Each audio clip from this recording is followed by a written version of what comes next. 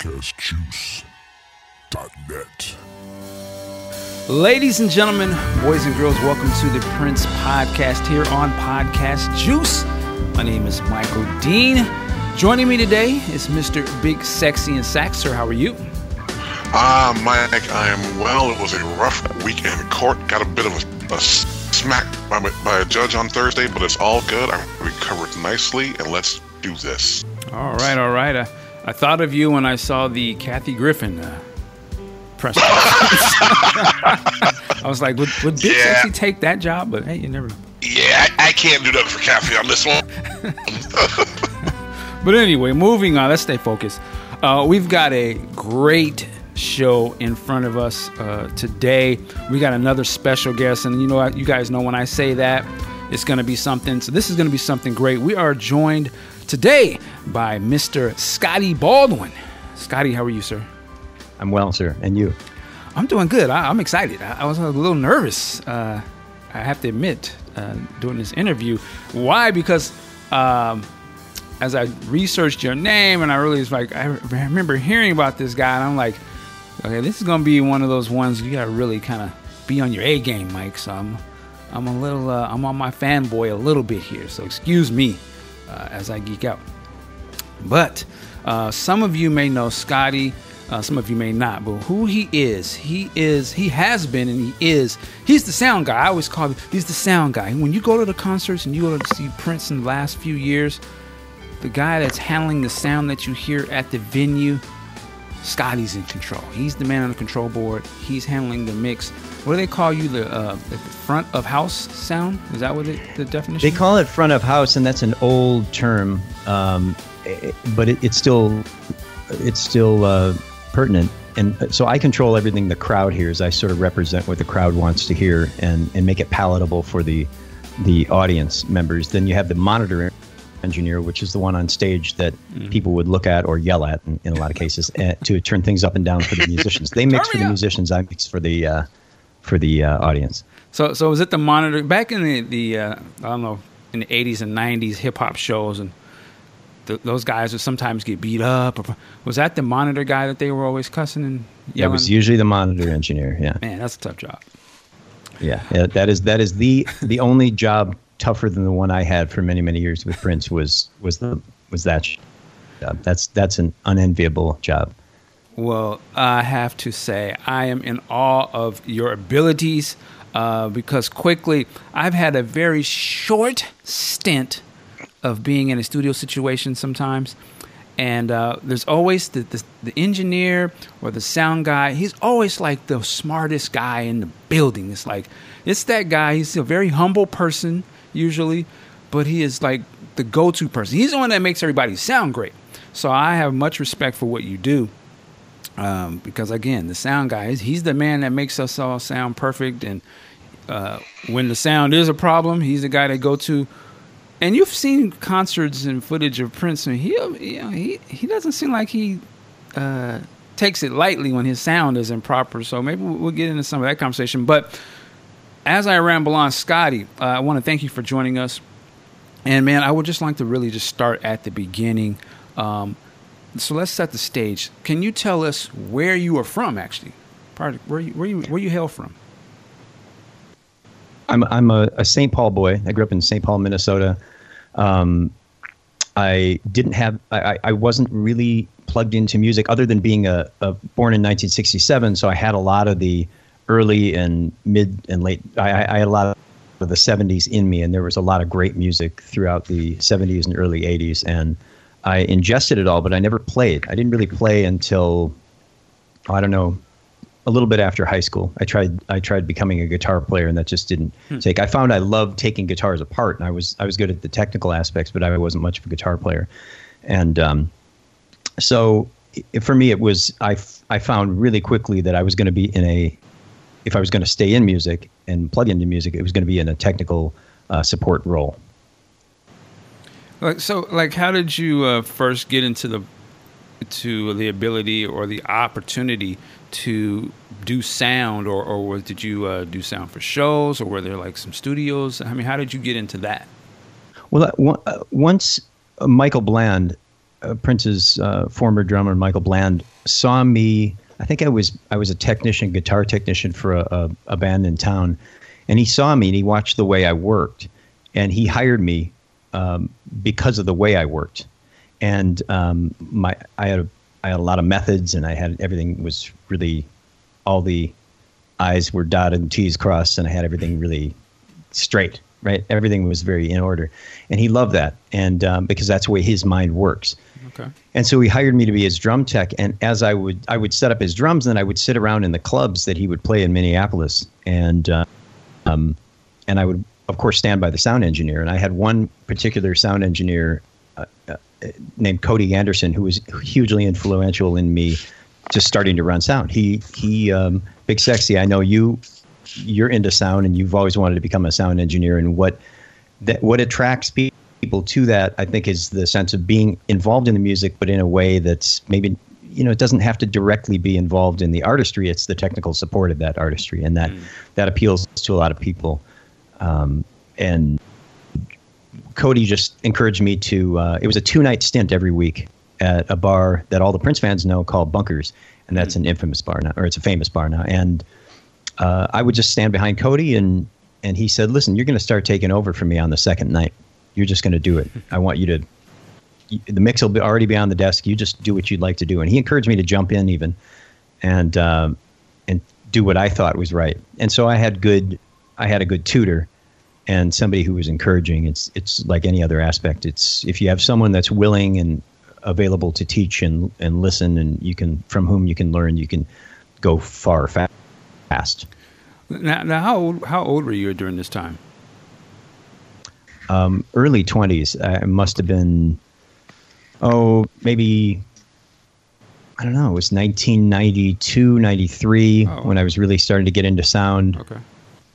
And so I don't, God, I'm old enough where I'd need not only a calculator, I'd need an abacus just to find out. I was probably mid-20s and early to mid-20s, and Sheila E. she would frequent the club, and she would watch Michael play. A lot of people wanted to see Michael play. Okay. And Sheila and I became friends, and she told me one day, as is her style, she just said, I'm taking you, you're coming on the road with me. You're mixing me on the road. Oh, wow. And I was very nervous about that, but I did. I quit Prince. I quit as a drum tech. I became her front of house engineer, and she gave me the opportunity to do it on a bigger stage and travel around and do it. And then I caught the attention of Seal and others. So I sort of had I guess you could call it a meteoric rise right into high level artists. I didn't have to work my way in through a sound company or being an assistant or working in a studio or anything like that. I sort of showed my musical abilities and the technical support of those abilities right away. So I started with Sheila, then jumped right in with Seal, and then I was going to get out of the industry, and then someone saved me from that. Okay, this is crazy. I want to back up a little bit. So, Sheila E. Let's put some respect on her name for a second. That's Sheila E. She comes to you. You're in your mid-20s. Now, I was going to ask you, obviously, you are in Minneapolis. Like, how were you a Prince fan, or how much did you know about Prince and stuff before this? I knew quite a bit about him because just being from Minneapolis, there's a certain awareness that we all had at the time of who he was and what he was already and what he was going to become and ultimately be known as. So he supplied, as I wrote once in some publication, that he sort of supplied the soundtrack to my life. He was always on and always around and sort of part of things. And I had all the vinyl. I didn't have some of the early vinyl, but I certainly listened to Wore Out 1999, and then when Purple Rain came out, that was right in my wheelhouse as far as being a fan. I wasn't an early adopter of Prince, but I was always aware of him. But then I became a fan around the 1999 album when I was still in school.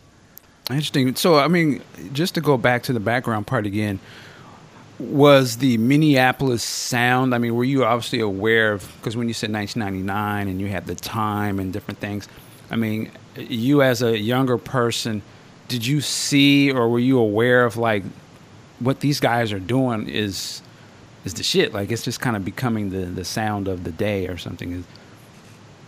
Oh yeah, everyone sort of knew it in the area because everyone was curving their sound. Everyone was sort of leaning toward that sound. You had Terry and Jimmy doing their thing, which was a direct result of what Prince was doing. And Prince tried to cultivate artists to sort of have this sound. He was very wise about his implementation of his sound. He was very aware of it, supremely aware of how the kind of effect he had on all people at all times throughout his entire life. So he knew what he was doing, and I think that's true of anybody who's really a genius. They're aware at all times. They have a high awareness level, and he was creating his own competition in a way by coming up with the time. Sheila was a supplemental. Sheila E wasn't necessarily competition. She was support. Vanity 6 was support. The time was the competition. So he manufactured his own width, if you will. Mm-hmm. He didn't have to do it by himself. He put a lot of artists out there with that sort of sound. Okay. And it was evident because then as soon as Terry and Jimmy started to produce other people, you heard that sound. Not necessarily Janet had the sound, but they were very careful and thoughtful in how they took it their direction as well from a production standpoint. Right. So, but we were all aware of it. Everyone was aware of it. Okay. And then in terms of so when you start to working with Michael Bland, is this in 1990, 91? This is around 1990 when he hired me. I think the end of 1990 when he hired me as his drum tech. And I'm sorry. Go ahead. No. He was just joining. He had just joined. I think it was. Was with the bat. I'm not sure exactly what his first encounters were. Prince had been looking to pick him up for a while, and I think the Batman stuff was the first stuff he. As a matter of fact, Saturday Night Live, wasn't that the first performance that he did with Prince, if I remember correctly? Yeah. And so I joined really shortly after that. Okay. I think I joined it during the new tour or at the end of it, and Michael brought me on and just had me come out to Paisley Park. So I just sort of started to become this person that was behind Michael. And Michael, because of his size and his incredible knowledge of music, he was always respected by Prince. Always respected the musicians that could play their instrument better than he could play it. Mm. So, and that's a tall order because, especially when he's playing it in his style. But someone like Michael, someone like Sonny Thompson, people who really could. That Prince was. He had quite a bit of respect for Michael, and so I was sort of protected in a way, just sitting back into the side of Michael. And at one point, Prince just said, "All right, who's your man?" And he said, "Oh, that's Scottie. It's my drum tech. He's great." And he said, "All right, well, we should probably take him on tour." And it was that easy. Oh wow! And so, you went on the new tour? Were you going out for those dates as well? Or? I remember doing some. I don't remember if I was on or at the end of the new tour. I have some memories of that, but it was really when we started to work on stuff after that. I started to do TV shows, and I would do any sort of one-off things that Prince would do. I'd be involved in that, and brought in a colleague of mine to run all the drum electronics. Back then, it was a huge electronic drum setup. Mm. Now we can do it all with a laptop, and we do. But back then it was a 48-inch high rack full of Emacs, full of old samplers and trigger units and pedals. And it was enormous back then. Yeah, can we just sidestep just for a second? Because Sure. That stuff sort of fascinates me. And I always look back and we'll jump into Revolution, but I look at, when the Revolution, they had a lot of the triggers and things. And with Michael B., when I remember listening to the stuff that they were doing, it was heavy. There would be the sample drum track, and then he would be playing fills and stuff and all these different things. I mean, how difficult, and was that your job to sort of connect his stuff with that, and that he'd have access to hit the pads and things? How did you get into that? I'm just so fascinated by that. It had to be, with Prince's music, there's such a signature sound to the drums, that Lin LM1 drum computer, which is what it was actually named. Everyone knew it was loops, so Michael had to play with that, and he didn't. He was very he was very particular about how he wanted to integrate himself with the sounds. So some sounds we'd put just up on pads, and others. And Michael would. It was really a wonderful thing to be behind Michael and watch him start and stop the loops, because he would start him with his right foot on a pedal that was just to the right of the kick drum pedal. And for people that aren't technical about it, this won't fascinate them. But to people who are, this is kind of fun to learn about. When Michael would start a loop from, let's say, When Doves Cry, which is a very signature sound, that loop, the drum sound, he would be missing the kick drum when he would start the loop with his right foot. So in order to make there be a kick drum at the same time as when he started it, I actually sampled my idea was to sample his kick drum and then put it on a pad over to the left. So with his left hand, he would hit a pad with a kick drum on it at the same time his right foot would start the loop, and then he would play along with it. And if he ever had to do a stop, he would stop it by stopping the loop with his right foot and hitting a pad with his left foot. It was a very, very mentally. It was a challenge. Well, really not a challenge for Michael, because he's Dr. Octopus anyway, but he had to sort of assimilate. He had to make sure that sound remained thick and large and sound really, really big at all times. So you can never have those things sound skinny. They all have to sound really thick. And there's a challenge to that. And we had access back then anyway. When I started with Prince, we had access to the vault, and we had access to all the loops in their original state. Oh, wow. Wow. Fascinating. Yeah, I listen to some of those concerts now, they come out on bootlegs and stuff, and it's just like, man, like, it's just crazy to me. And there'll be the rare occasions sometime where they'll get off of the loop a little bit, and Prince will say something and they jump into it. But I'm just always fascinated. I was like, that has to be so technical, but he's still funky at the same time. It's like he's still playing, so it's just, but anyway. Yeah, and it's hard to reserve. It's hard. There's nobody better at making that, making a transition from a being off or a mistake into something that's intentional, right? Mm. So Prince would know when to break things so that he would just say on the one, and it would stop, and then he would say, "Oh, y'all don't understand," right? And what he was doing is he was just correcting that and getting it back to where he could start again. But he was a master at disguising any sort of mistake. There were no mistakes. I mean, as far as Prince was concerned, you could make them, but you always made them in pairs, and so that they looked intentional, and then and he could get us back on course. He could sort of sheepdog everyone back onto course. Yeah, that's what I call the player skills, because when a real cool cat sort of trip up, he knows how to do a little stutter walk to make it look like he intended to do that. I was like, that's Prince. Right. Like, he ain't gonna never get caught out there. He's just a master. Again, you could go on a whole conversation of just his showmanship and like how fine-tuned it was, where everything became a part of the show, no matter if it was a misstep. You made it a part of what it was, and he was just so masterful at that. It fascinates me. Yeah. All right. So he never had through all this, and I don't think I've ever even said this, but through the entire time that I knew him, almost 30 years, 28 years or 27 years, he had never hit a bad note. I'd never heard him once hit a bad note. Never.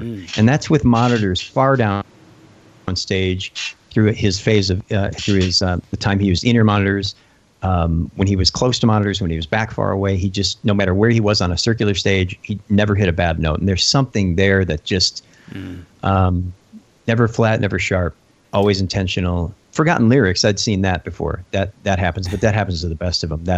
And there's a way out of that as well. Mm-hmm. Y'all sing. Right? There you go. Scott, no.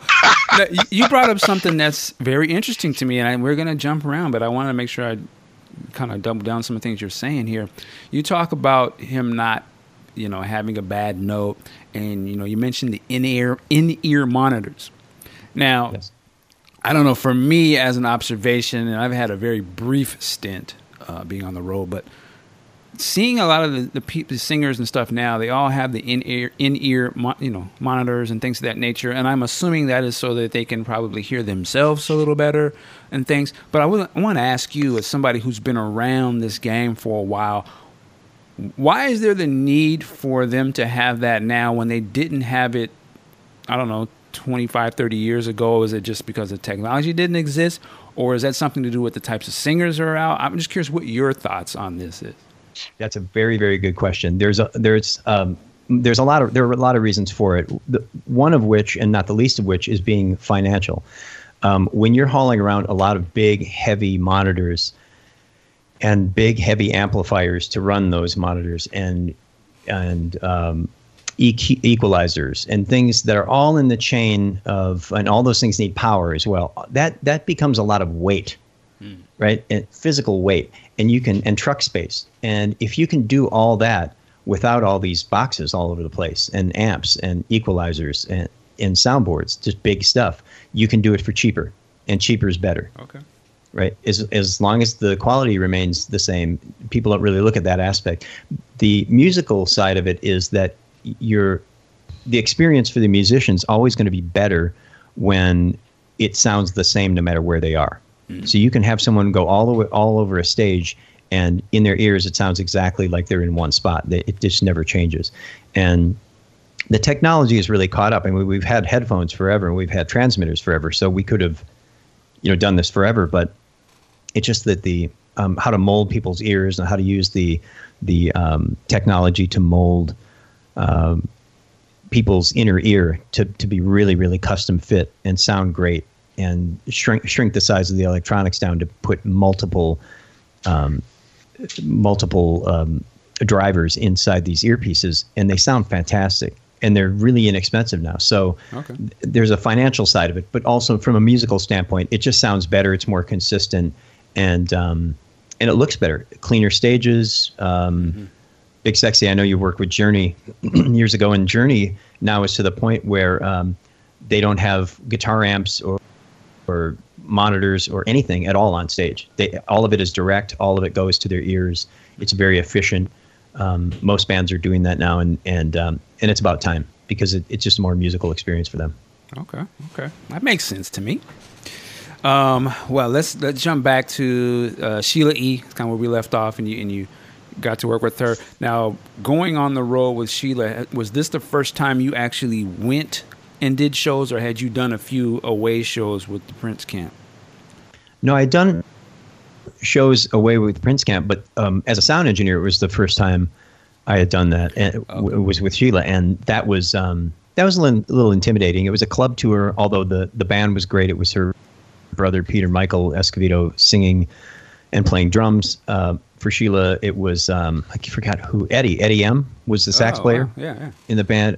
Eric Leeds was in the band. Sekou Bunch. They're really good musicians. That was a jazz. It was the E Train. Sheila's E Train was a jazz oriented group, but we did her hits, and it was a really good experience for me, because there wasn't a lot of pressure. It was clubs, but I learned a ton on that first tour. Were you familiar with? I assume you had some familiarity with the boards from your previous work locally doing sound. I mean, how easy was that transition, or was it an easy transition to say, okay, come into a place you had never been before, and is this the sound check or whatever, where you sort of assess, the sound of the room and things of that nature? That's a good question. Back in those days, it was all analog, of course. There were no digital, or there wasn't a proliferation of digital consoles at that point. So running into one was very, very rare, if at all. And back in '94, when I started to run sound on the road for Sheila E. And so yeah, every day I would come in and I would have to do this. I would have to recreate the show, and it was all just done on one scene, right? It was just one desk, and I just had to mix and really be hands-on from song to song, changing effects. And I was always very good at doing effects and making sure they were just like the record, and coming up with my own things. And I'd bounce them off Sheila, and she'd hear them, and either we'd rehearse them during sound check, or I'd just do them during the show, and then she would play off of them. And I have to give her credit. She gave me a lot of latitude and a lot of room to reach and explore and kind of become she saw me becoming. I mean, she's the one who changed my name to Scottie P anyway. So she was sort of building my sound character the way that I had been built musically by Prince in the previous 3 or 4 years. Wow. Okay. And you mentioned something, and because I want to put these things in context for people. when you talk about an imprint or the settings and things of that nature, so when you had an analog board, you have to come in and say, okay, I know this is supposed to go here, and let me turn this there, that. Is it different now that they're digital where you can just sort of save all of these settings, and do you just bring your board with you? Or I'm just curious how that works. Well, I don't bring I don't own a board myself, and I have the certain board that I prefer using, okay. And so I have a library of all these artists and all these effects and all these things that I've done from years prior, and I can take them right onto the next tour and utilize those special effects that I've written, special settings and channel strips and things like that. And it does make it easier, and I think it can do two things. It can make people complacent and make them engineers rely upon what they've already done without really doing the homework on the music. It can also benefit by bringing things that have been musically sourced and bringing them to a show that needs that kind of musicality. So it's got its advantage and disadvantage. You never want to lean too heavily on what you've already done. You got to keep it fresh and revise and learn, keep open to learning. But it's certainly much better and more precise now. And the audience demands that. They want to go to a Katy Perry show or a Prince show up until his death, that they wanted to hear it sound like the record. Right. Only owing the change would only be if conceptually the artist said, I want to do something different. Lady Gaga was very good at that. She would say, I know this one sounds like this, but Scottie, I want to do this. So she had she would use descriptions on how she wanted it to sound. She couldn't tell me musically, even though she's a very good musician. She wouldn't tell me musically. She would tell me more in descriptions and colors and how she wanted it to sound and the way she wanted it to sound. So I would create that mix based on what artists talk to me conceptually as, and I'm pretty good at receiving that and turning those into actual technical moves that make the song sound different than it did on the record. But the audience wants it to sound like the record. That's what they're used to hearing. Mm-hmm. So based on that as the benchmark to meet, that expectation, as I said, owing only to artist conceptual change, do I differ from that? Wow, that's the magic. Because as I say, when is the magic. She can tell you in her way, and then you can translate that, and for us, the audience, and you understand how to make that work. That's an amazing skill, man. Yeah, the one example I can say is that with Lady Gaga, because she was very musical, is that her song "Poker Face." She hangs on the root note, the tonic of that song throughout the verses. Right, basically she hangs on one note. I'm gonna make it like a butterfly. Right, there's not a lot of going on in there as far as a motif or anything where she's following a musical line, and that's what makes the. So it was to her, it was just sitting, and she said, "Oh my God, Scottie, I want to do something really aggressive. Just be aggressive on this song." And I said, "Okay." So having multi-tracked during rehearsal. Gaga and I were sitting at my desk, and I said, well, let's try this. And I put a distortion vocal. I put an amp simulator on her voice. And so it was distorted, and it was aggressive, and it was edgy. So then it took on this distorted sound, not overly distorted, but just enough to sound aggressive and agitating. And then, so which makes that song, what I love about that song is then when she opens up into the chorus, that's when I would take the distortion off, and it would sort of float, and it would be sky blue. And if you can listen to that song in your head, or when you do listen to Poker Face, it is a flight. She's very rooted and constituted and down and aggressive. And when during the verses, when the chorus comes, she turns it over and she sort of floats through the chorus. And it's important as a technical person that's supporting that artistic endeavor, right, to understand what she means and how she means it. And then to help her float, help her fly, because that's what we do, is we help people, not to be too self-important, but I take what I do seriously. And so and when I can inspire them by doing certain things, and as soon as I did that, and then as the chorus came, I turned it off of her, and she jumped up and grabbed me and was like shaking me, hugging, kind of a violent hug shake thing. She was a very touchy person, and she was very aggressive about it. And she said, "That's it. That's a fucking genius move. Oh my God, Scottie, that's it." So that sort of carried through all the time I worked with her. Was that inspiration and trying to keep artists inspired. Because again, remember, they do these songs every night. You know, and they always want to work on their new music. So stuff that they've already done, it's not always interesting. To keep it interesting, you have to keep it sound inspiring. Wow. And listen, I'm gonna keep it a buck 01. I am not to say I'm a Lady Gaga fan. I just honestly have never listened to it, but I respect who she is. Obviously, I know who she is, and I just be low key hating because I'm stupid. But I respect Lady Gaga, and just hearing you talk about it, I have to go listen to this music because That's right. Yeah, for sure. All right, man.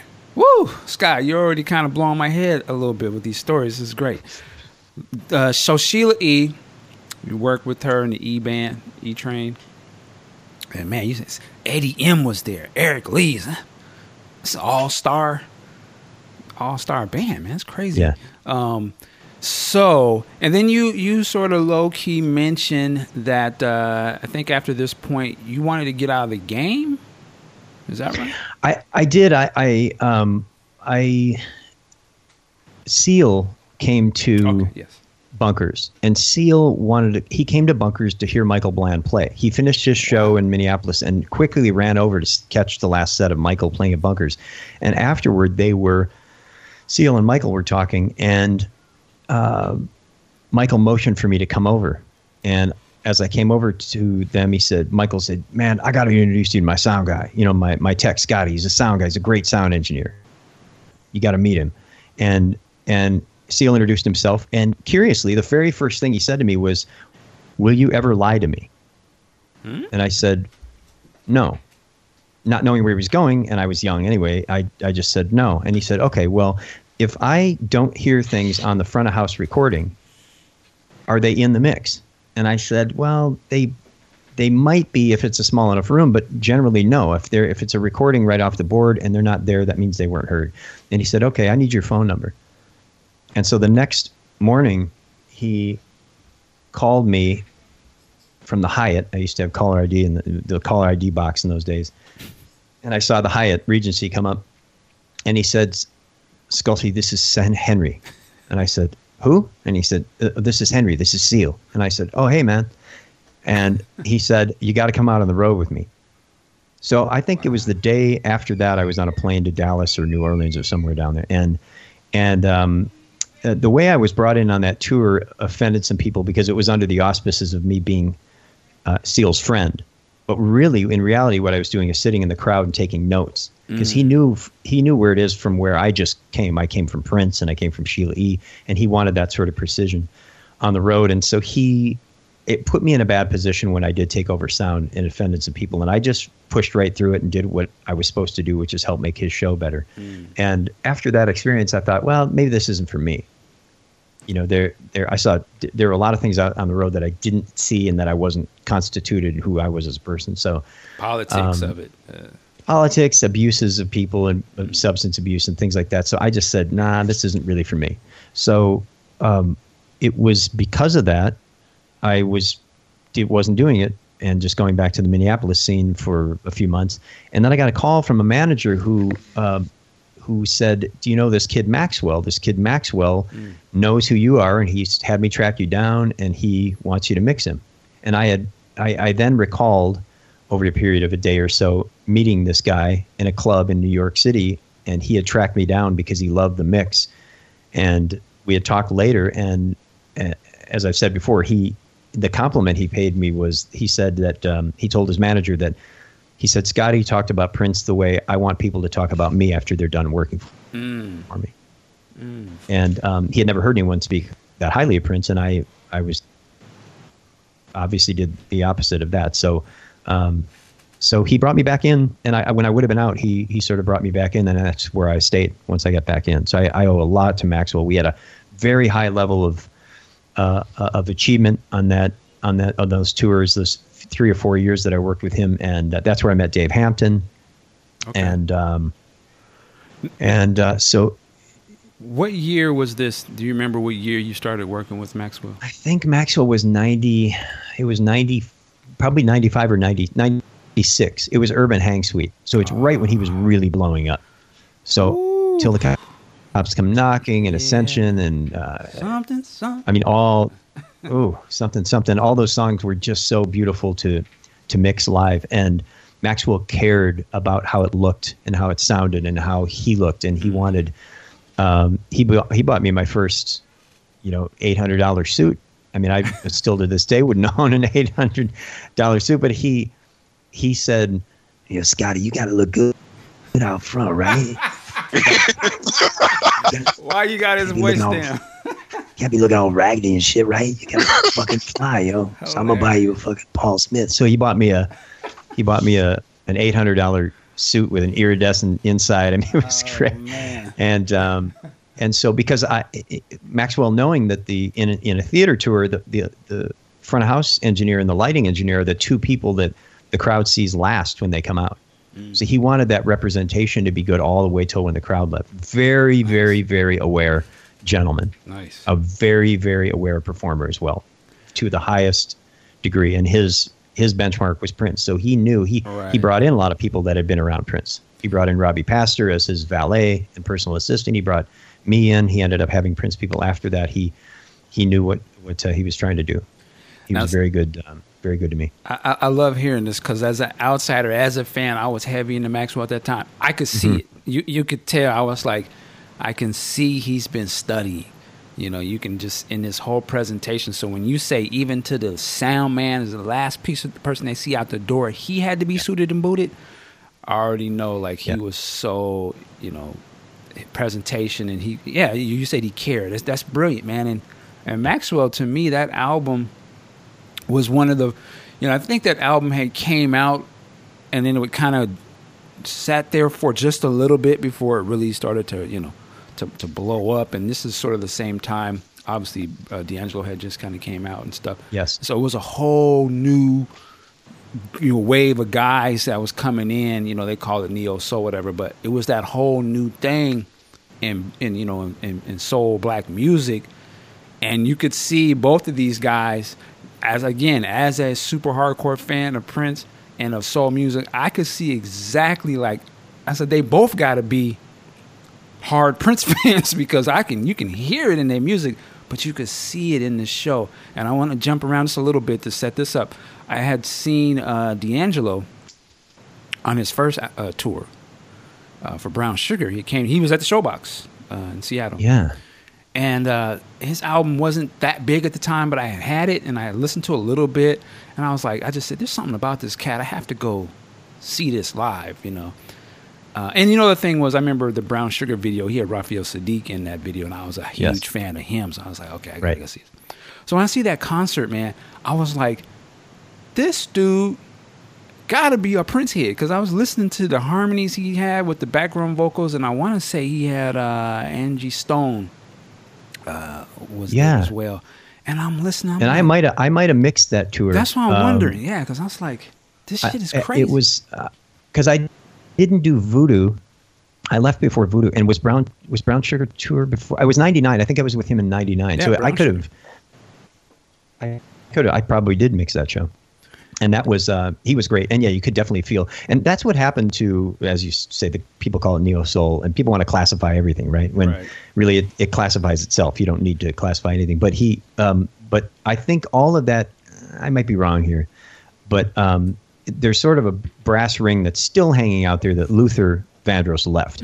Okay. Right. And so when solo black male performers, when Luther left us, there was that ring hanging out there. And so you had Craig David jumping for it. Right. And you had Terrence Trent D'Arby and Maxwell. And everyone was trying to capture this. But they were bringing in their own influences, right? And Prince was among the highest influence of that era. So, and it's gone all the way up to John Legend. And so it's I don't know if anyone has actually captured that ring. I'd say the closest one is John Legend. Or maybe Drake. I mean, maybe Drake has the brass ring now. It's hard to say, but I can see a faint line to that. I can see what you're saying. but yeah, I mean, it's now. Yeah, I don't want to get into the conversation of where it's now, but yes, there's definitely that pedigree. You'd have to throw. I would throw in like Curtis and Smokey and that sort of thing too. Like there's that. Definitely that soul sort of thing, and it's very interesting. And we'll come back around to it, but then it sort of influences the guy who influences those guys, right? To me, when I think of like Rainbow Children, I could see like, oh, okay, these are what the guys are doing now. Let me come back and show them. Let me do my version of that's right. of that. But so you with Maxwell, and then do you get with the D'Angelo thing after the Maxwell thing, or is that?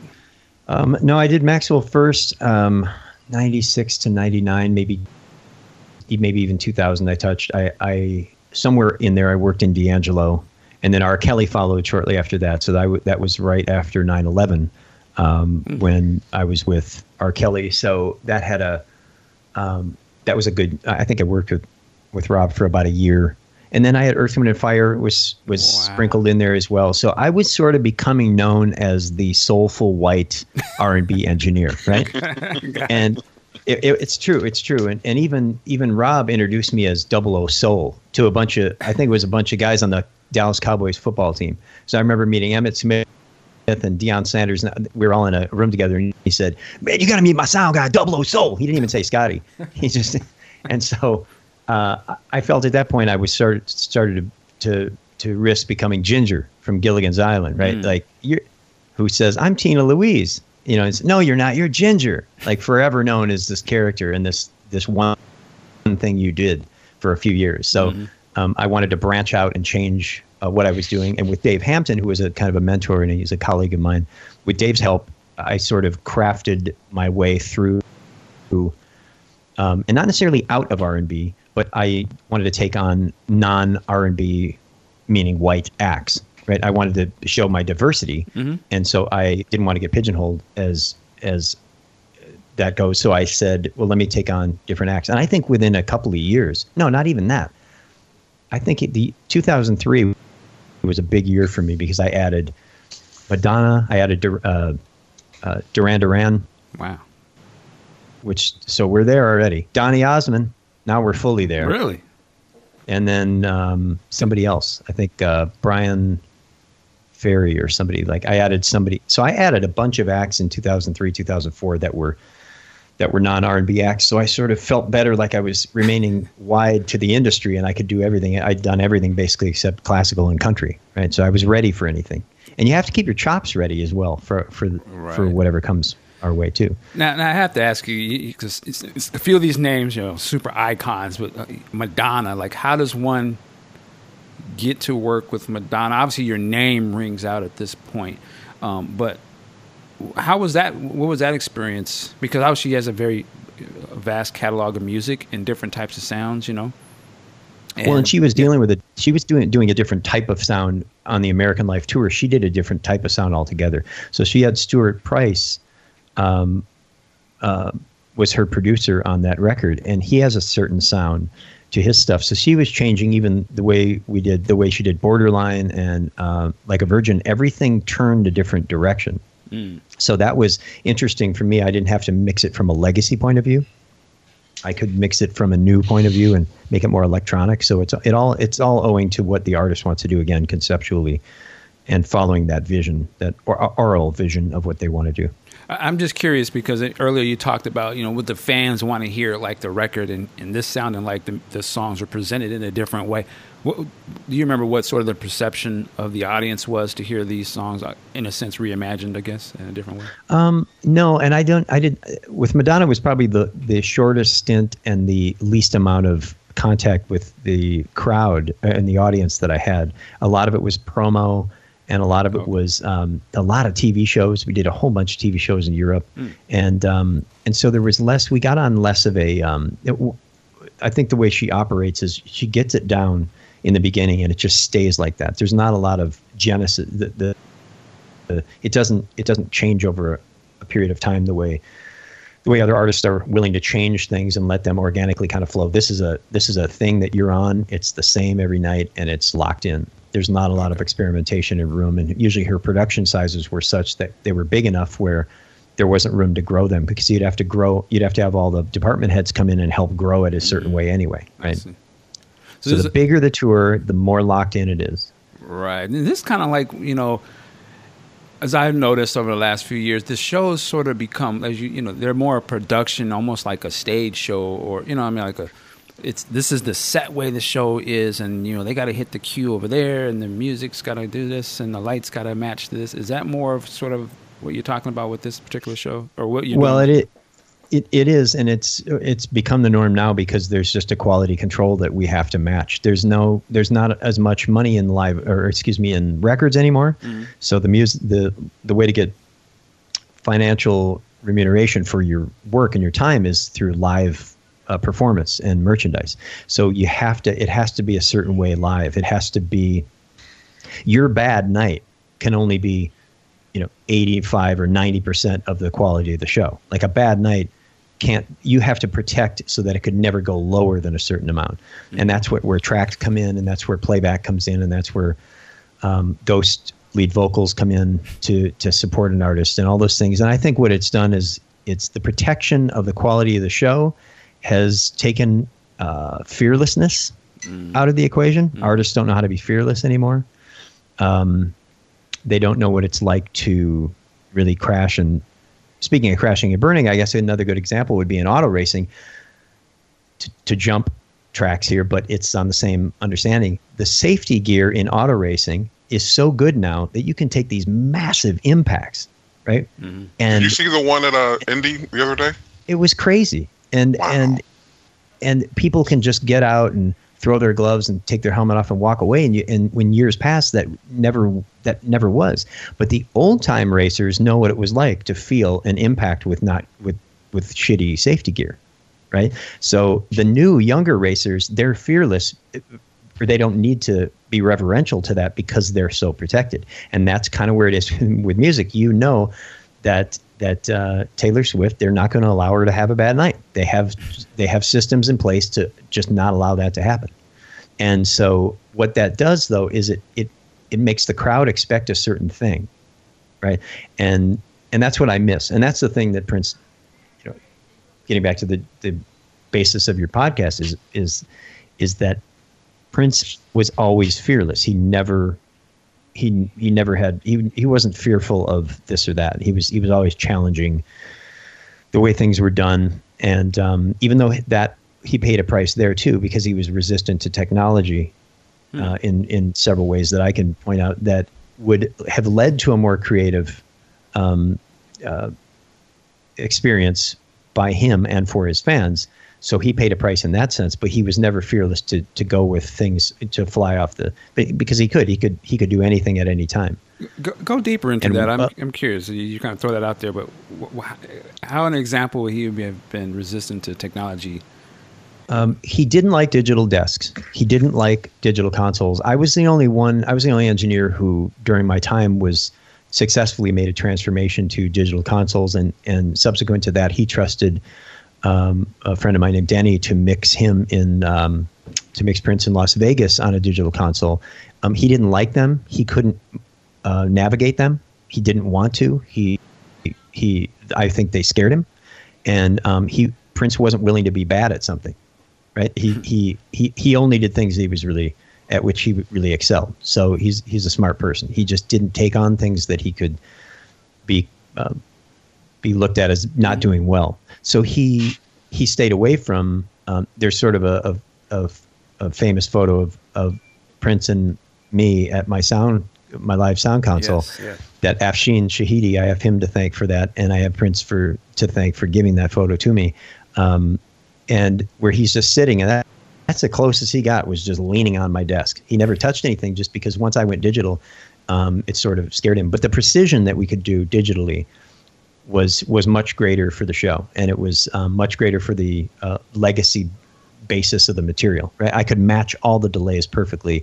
I could make all the sounds sound the way I'm making them now sound on the Revolution tour, and the precision was something. And playback is another good example. We had playback, and Prince was one of the first to use loops live loops in his show. But all the loops, these signature sound beats that you hear, drum beats that you hear, were only 1 or 2 bars long. I don't think we even with Michael, nothing was ever more than 2 bars long because it took 2 bars to mature. That drum loop was 2 bars long, and then it would just repeat and repeat and repeat, and Michael would stop it when he wanted. Now we have full playback engineers that their whole job is to lay the show out in the one timeline, and that the constraint of that and the constraint of an arrangement scared Prince. He didn't want to be told by a machine what to do, even though he used machines supremely well, especially drum computers, right. And drum machines. He used them. He made them work for him, right? They worked for him. There was never any question as to who was running that. But when machines run you and clicks run, he wanted me to, even as recently as January of 2016, before the piano show, he said, Scottie, we're going to start having a lot of artists play here. So I want you to make a big sign to put it on the cymbal door, right? On the back side of the cymbal door in the NPG Music Club, he wanted me to make a sign that said, no click tracks, no playback. So any band, including The Time, because they were going to come in and play, he wanted them to know we don't use click tracks in this building. We don't use playback. He was adamantly against that. Just to jump quickly on that, we'll come back. He wasn't using it. So he wasn't using some sort of click track on the piano and a microphone stuff. No, not at all. But you're also talking about a man who had supreme time. Right. Okay. His time was probably second only to Michael Bland. Michael Bland, I could say to Michael, 96 BPM, just horsing around during rehearsal. And Michael would go, all right, man. And we would tap it out, and it would be 96 BPM every time. Wow. He's probably part Android, but Michael's really. But as far as time, and Prince used to talk about Michael and his time being just so. He's like a clock. He's like a machine, but a machine with feel. And Prince had great time as a rhythm player, and maybe even better time as a bass player. Just great. Was that? Yeah, I mean. When I think of Prince, obviously, he comes from a different time and when he started playing, and just the guys that you would look up to, and being in a band all these years and just the rehearsing all the time. I could understand how, you don't want to be constrained to the click track of a machine, or what if I want to just jump into this real quick? I've always been curious how a musician of his pedigree versus maybe some of the newer people who may have come up through more digital recording techniques and things and quantizing stuff and all that kind of stuff. Sort of, again, to me, it ties into what you talked about, the show aspect of today, where it's like, you're not going to have a bad show because, we pretty much laid this show out and just hit play and follow along. But I wonder, though, what does that, and you brought to the point, what does that do, though, for the spontaneity of the show, and not only that, but the feel. Yeah, the feeling. What if they want to jump into this and go a little faster here, and and react to the audience and stuff? Sometimes it seems like we miss that sort of feel. And I'm going to bring one guy up real quick because I really respect this dude. But I've seen some concert footage. Bruno Mars. I'm a big fan of his stuff, his new stuff. And I saw one of his shows recently, or just bits and pieces of it. And I was curious because I know he has a band and stuff, but I can tell that they're probably sort of doing the method that you talked about where, there's these time going on and stuff. And I was kind of wondering, how is he going to play these new songs? Because to me, they would be great just to let the band do their thing.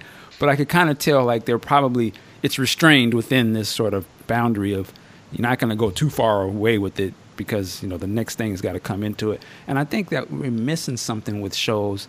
And I would imagine, you can tell me if I'm wrong, I don't think Maxwell would have had that during that Hang Suite and maybe the tour after that. I know damn for sure D'Angelo didn't have that stuff going on. No, D'Angelo didn't have that stuff going on. Maxwell did, but we had click tracks on everything. Oh, yeah. Oh, and he, talk about 96 BPM, I think I remember the 60% of the songs were 95 or 96 BPM because they fell into this kind of sexy... Right. laid back, sexy thing. You can't do sexy's hard at 110, right? So there's a certain, and even when programming a tour, and I always make, for every artist, I make a Google Doc or something that has every key their song is in, every beats per minute, or that they are, who plays what instrument, what microphone the lead singer is on, what guitar the guitar players, and what it does, you start to look at it and go, oh, we're building a trend here. We're in A major there, we're in C sharp minor there. Let's switch those around. And it sort of helps the flow of the show by being able to look at all the information. And is it too informationalized? Yeah, it's sometimes that's a little bit too thinking through it a little bit too much. But if there are moments in a show that people can go off, then they're there. In the Revolution show, there are several moments that they just let loose currently. Yeah, I have a little pushback about that. But again, I'm just from a fan's perspective, and I've just grown up watching all these older acts play. So it's just interesting to me when I see the newer stuff. I can kind of tell. You can tell the difference, and just as you said, the feel. It's just something. The fierceness I always, because when I look at like them Prince performances, like when he'd be on the Grammys or just whatever, and I'm like, you know, was missing with those and what's missing today, because he didn't give a, excuse my language, they didn't give a fuck. Like they was doing it for real, and they was going in. Like that's just the shit that they did. Try and put George Clinton on a click. Yeah, exactly. That'll go over well. Yeah, Bootsy or something. Let them feel that. You know what I'm saying? But I get it. You know, these are massive productions nowadays, and as you said, it's quality control, finances, it's quality control. Yeah, you know. So I understand. It's run by a whole different sect of people.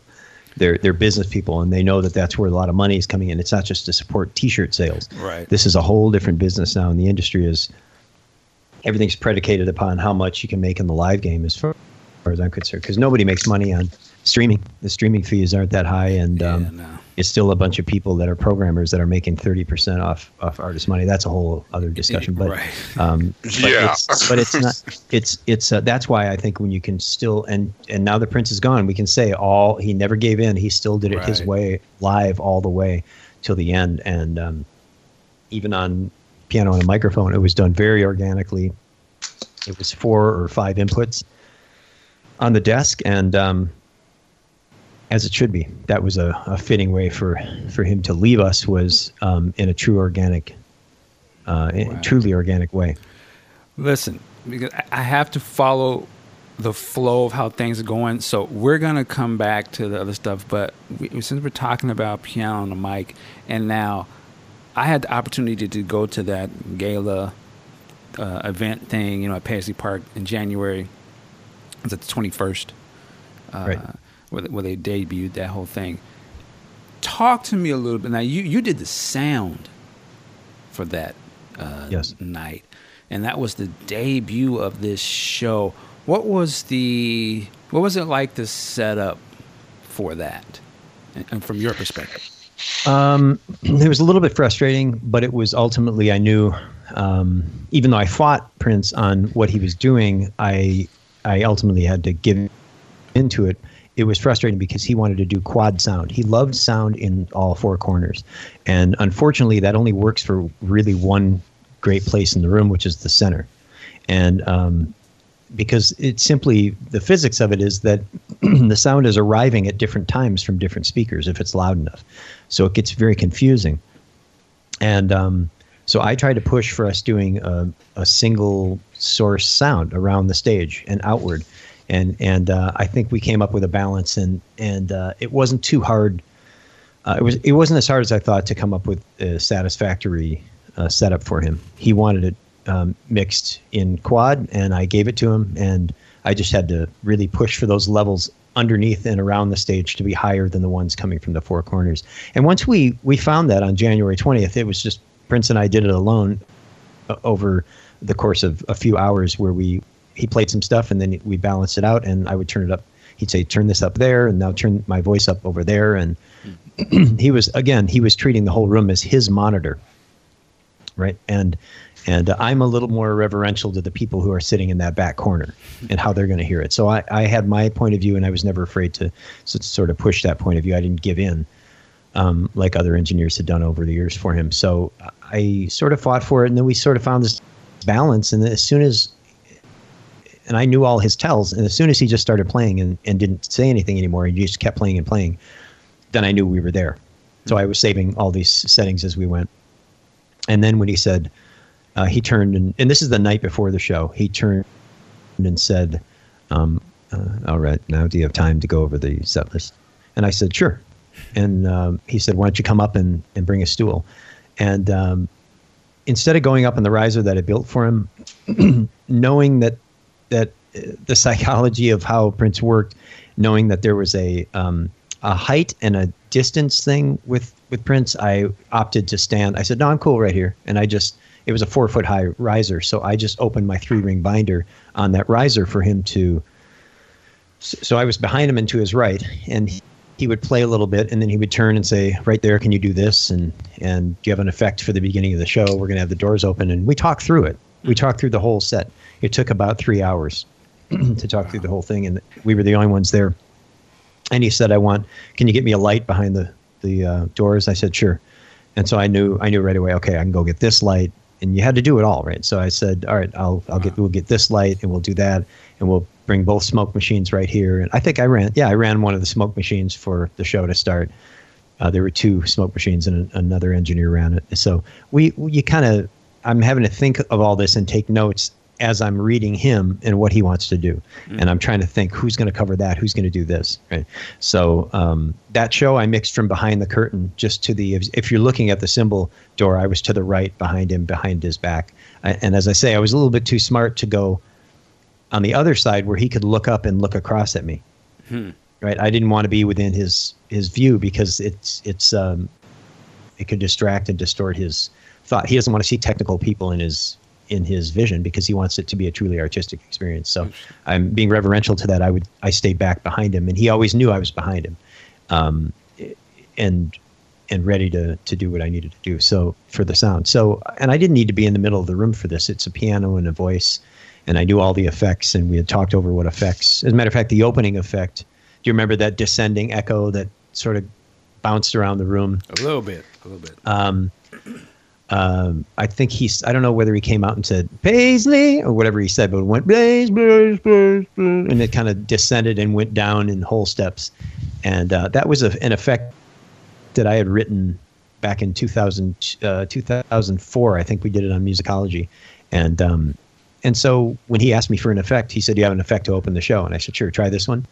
And he went, check 1, 2. And I said, wait. Okay, try it now. And he went, check 1, 2, check 1, 2, check 1, 2, 2.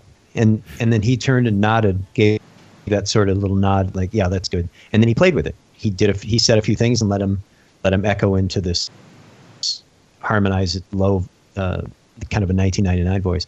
And then he just played with it a bit. And then he said, okay, after that, as soon as I start the Batman theme, then you turn that effect off.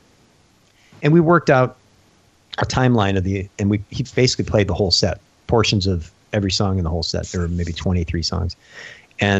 And I said, okay, do you want the something in the water does not compute, right? Do you want that little echo? And he said, yeah, just do your thing on there. And I said, okay. So some of the things I tried to Purple Rain, I put the echo on Purple Rain. I put the right effects on the right thing, knowing that it was going to become a record, and it has. I mean, it's already been mixed. I don't know whether they used my mix or the one that John Gass mixed because I multi-tracked that show. But so you said you guys knew this was going to be a record before you actually even did the show. Like that was interesting. I mean, everything was assumed that it was going to be a record all the time. I had to operate anytime I mixed Prince. I was assuming that it was going to be released. And in the old days, that was by the NPG Music Club, where he would put, I think it was called, what's the one where it's all the sound checks? C Note. Oh, yeah. He's got C Note. So C Note are all these sound checks from Japan. And so everything we did, I had to consider that it was going to be released at some point. Okay. And now, boy, isn't that true now, right? Because I think I have maybe 300 plus DATs that I recorded that are in the vault as we speak. So I have to get in preparation for that and getting credit for all that. So I have to write letters and make sure people. Yes, sir. Scottie, are they still doing support for DAT technology? You can take things off of DAT still, of course. So, and there were still at the time of his death, DAT recorders and players in each studio. And every major record company has every different technology you can imagine, be it 8-tracks, cassettes, mini disc, DAT, reel-to-reel in every form. They are all in archival, and they are ready to put on any artist's music. So if the Doors recorded something and they recorded it on, 16-track Tascam, just some strange machine, they've got a version of it. And they can always pull. And a lot of what they're doing now is they're recording it into high resolution audio for archival purpose. And I would be surprised if they'd done that already at Paisley Park. The volume itself is so much to do, but if they were smart, they'd be cataloging all of that. Whoever that's in charge of that would be doing that now. Would be saving that stuff. Although if you asked, I don't know. Who knows whether Prince would even care? If that stuff ever came out. It's so hard to say. People postulate all these theories about what he would want. Right? That's a tricky thing to get into. What he would want. Oh, he would want this. Well, no, he wouldn't, because I know damn well that if he came back, the first two words he'd say is "everybody out." Wow. You'd have all these people from Graceland and the door shutting behind him. That's just how he would everyone would be out. Everyone would have to leave. Everyone. He'd be alone in there, and he'd have to reacquaint himself with the building and how it looked. And that, but does he care about he always told me that he told me in 2012 that the best stuff that he did during the Purple Rain era, he didn't give to Warner Brothers. And he pointed down. He was sitting at the head of the table in the conference room, and he pointed down in the direction of the ball. He said, "The best stuff I recorded during the Purple Rain era is down there." Wow! So that's tantalizing to fans, right? Right. Oh, and whether or not he's talking about moonbeam levels or electric inner, that remains to be judged by people, whether or not they think that stuff's better. But I'm not sure how much he cared about what was in there afterward and what would be done with it. But it is important. It's important culturally, and we are a civilization that for sure we like artistry, so that stuff all has to be documented. The way it would be for Stevie Wonder or Madonna. You have to support artists. Tell us who we are, and they tell us. I think it was Picasso that said, "Art is a lie that tells us the truth." Right. So we live through our art, and we express ourselves through art, and then it really tells us who we are as people. Not to get too, I just went there. Sorry. I wanted to ask you this question now that you mentioned the different recordings and stuff. And I will play, if it's okay with you, I'll play the sample you sent me from that show where he mentions your name during the show. Does it sound good?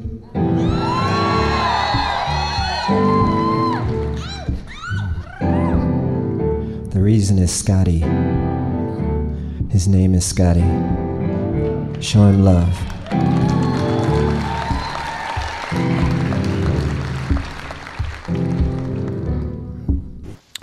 But being that you said you have all these dads, and you're a sound person, and you in this field, and you can answer this how you want. But I'm curious, what are your thoughts on this Deliverance situation that happened? Being as a sound guy or somebody who worked with Prince is in a trusted capacity with him, if you can comment on that, I was curious, what did you think of that whole situation? I probably shouldn't, but I always tell the truth. So, and I speak my mind. So I don't know whether it was appropriate or not. I don't know the particulars and the details about what Ian's arrangement was with Prince. Who knows? No one knows. Right. Maybe Ian knows. But it's art. It's to be brought out. You could say the same thing about any photographer who publishes pictures of Prince. Are they doing the same thing? Was that image and likeness okayed? Nobody seems to have any trouble with a photograph, right? Mm-hmm. So why would they have trouble with songs and getting out? But it's just a really touchy subject right now because the sheer volume and the amount of work this man generated and material that he generated that people don't even know about. That what do you do with it, and who gets to release it, and who gets to benefit from it? Mm-hmm. And it still all remains to be seen. I guess it's going to go to the highest bidder, but there are people that are out there that care about how it's presented and how the historians will how it will be put together as a package, so that in 100 years, when no one's around, that live during this era, how will it be viewed then? And how will his work, what kind of lasting legacy will it have? I tend to think that, personally, I think it's unimportant how much we know and how much we think we know. That's why I love being in live sound. Being a part of the studio sound, you have many chances at getting it right. You can go back and curve performances. You can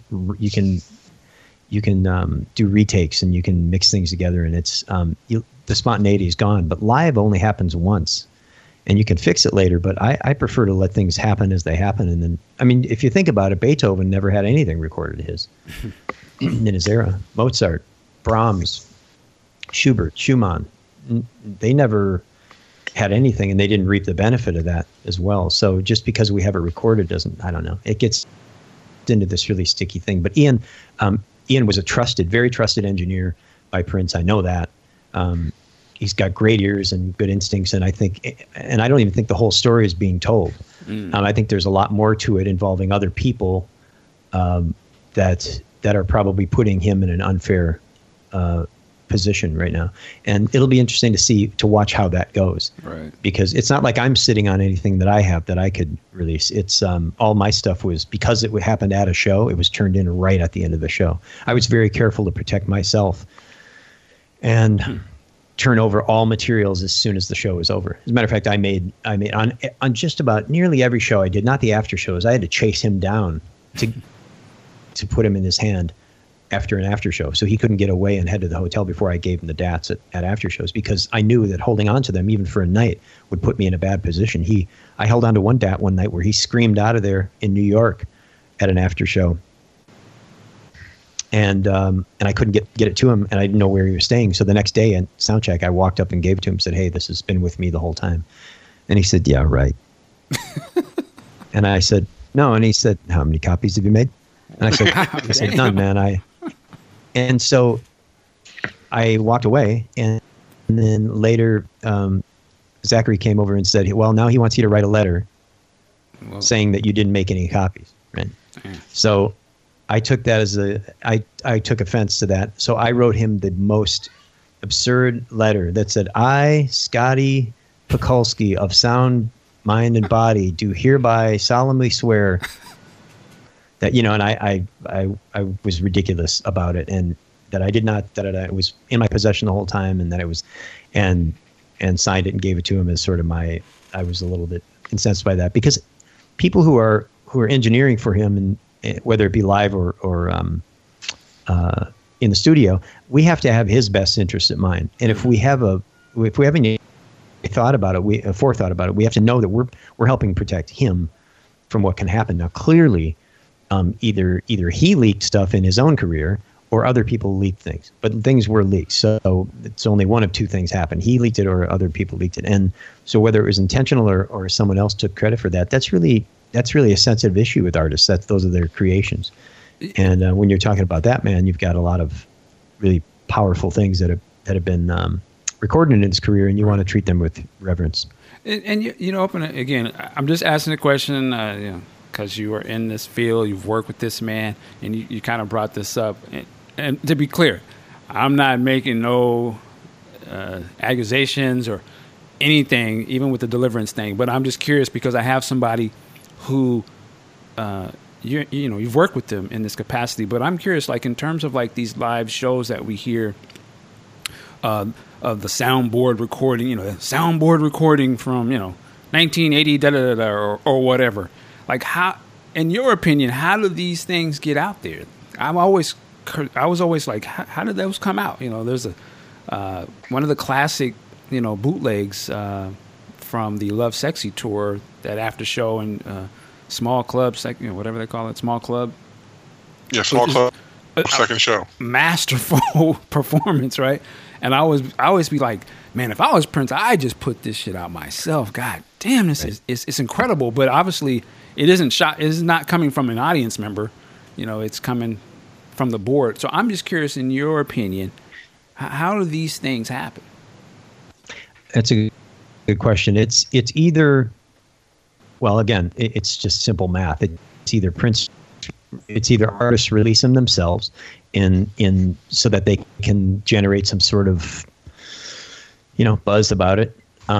It's other people leaking them because they have access to the material with his approval, or there are other people leaking them because they have access to the material without permission. So it's a simple equation. It's one of those three things. And in those days, I can say it was not difficult for me to go into the vault when I was a drum tech at Paisley Park. It was, if I needed something, I would grab one of the engineers and say, hey, I need to pull some tracks. And we go down in the vault and look, oh, there it is, and pull out Sign of the Times or pull out Love Sexy and grab certain drum sounds. Wow. That wasn't hard. We'd spool it up in C or in B and listen to push up each fader and grab the drum sounds we needed. You would load up the actual 2-inch tape? Yeah, the actual masters. Wow. Yeah. That's crazy. And so it wasn't hard back then because we were in the middle of that era, right? So it wasn't look back. It's a different eyes that we're looking at it right now. And we needed those sounds.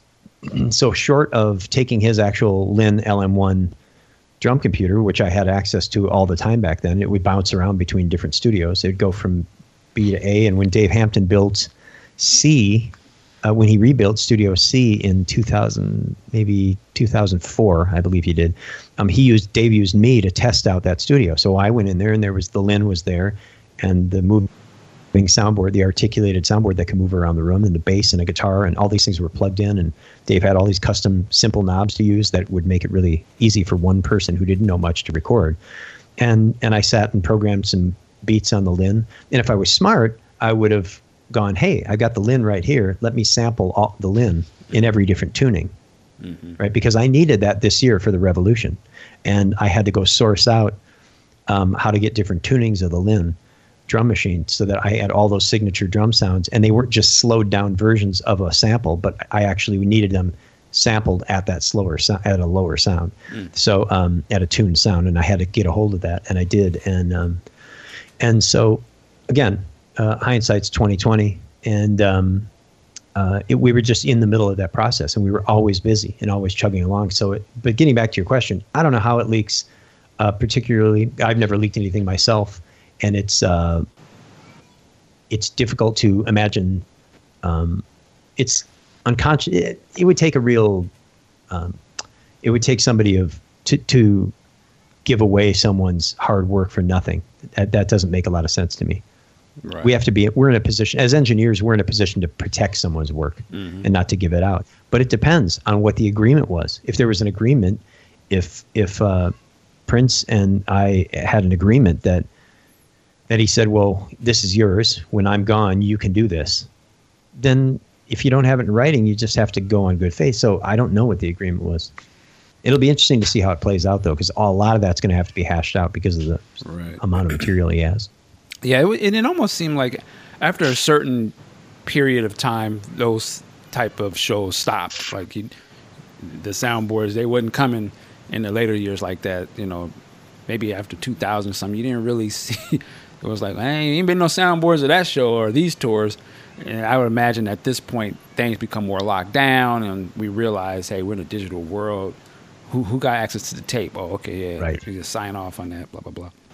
Right, and then you're talking about true copies of digital copies of stuff that is, because digital, it's as good as it was, 10 generations ago, right. And that's very unlike tape. And so a lot of the stuff that different engineers, live engineers before me, the stuff in the vault, unless they multi-tracked it and remixed it, the actual 2-mix that came out of the speakers and the one that I recorded, those in those previous eras, they're unusable. A lot of them are unusable. They have to just be taken at the state they're in. And that's okay too, because ultimately it's not about the quality of the recording, even though we say it is. It's Sly and the Family Stone. Right. When you listen to some of that stuff, there's no low end on it because they simply couldn't put that much low end on a record, on an actual piece of vinyl, because it just couldn't. It wasn't good for the needle to take that, and so they just didn't have a ton of low end. But you can hear the funk. You can still hear the feel and hear the funk, even though there's not a ton of low end. So to me, it's never about the quality. It's all about what's on the magic that's on there. Yeah, I agree with you. I'm glad you say that because there's a lot of songs that sort of leak out and they horrible sound quality, but the song's fantastic. It's like it almost sort of associate that quality with the song now. It's like I don't really want to hear it. Yeah, that's right. Yeah, and in recreating the loops for the Revolution, I know we're going to get into this, but I had to, because nobody has access to the vault, and I wouldn't want it anyway. There's no need for me. I can just, when we're talking about digital samples, I can redo everything from good Linn drum samples. I recreated all the loops for the Revolution this year, and I had to recreate it. You could have the recordings of what Prince and Susan Rogers did. You could have the monophonic tracks of what they did, but it's the magic really that they did on the board that wasn't printed. So in other words, Susan would add an effect or would do something to it, or Prince would turn on a phase pedal, a Boss phaser pedal, a flanger pedal rather, and the sounds would go through it, and then they were recorded. It doesn't mean they were printed that way. It just means it was on during the time they bounced and mixed the master tracks. So he worked at such a pace that a lot of those effects on the Linn machine and his guitar and his voice were never printed. They were just done on the desk. So after every session, that would be reset, and so that would be gone. That wouldn't be printed. So I had to redo all of this from the standpoint of making it technically accurate to what it was on the record. You just said something very interesting. I want to make sure the listeners understand, if I understand what you said. So let's say I pulled up, if I had a 2-inch tape to, I don't know, if I was your girlfriend, and I loaded that up into the machine, right? Are you saying like a lot of the effects and things that we hear on the finished record are not actually recorded on that 2-inch tape? They were done when they were mixing it down? I would assume that if you ask Susan, and I can ask her, that a lot of that stuff probably wasn't printed because they worked at Prince and Susan Rogers worked at such a fast pace on doing all that and getting mixes, and in a 1-day period he would write, or certainly he could, but he probably came into a session with a song. He would record it, mix it, and bounce it, and do a final mix of it in that day. So I would have high confidence that a lot of those effects. So if I was your girlfriend, all that stuff, right?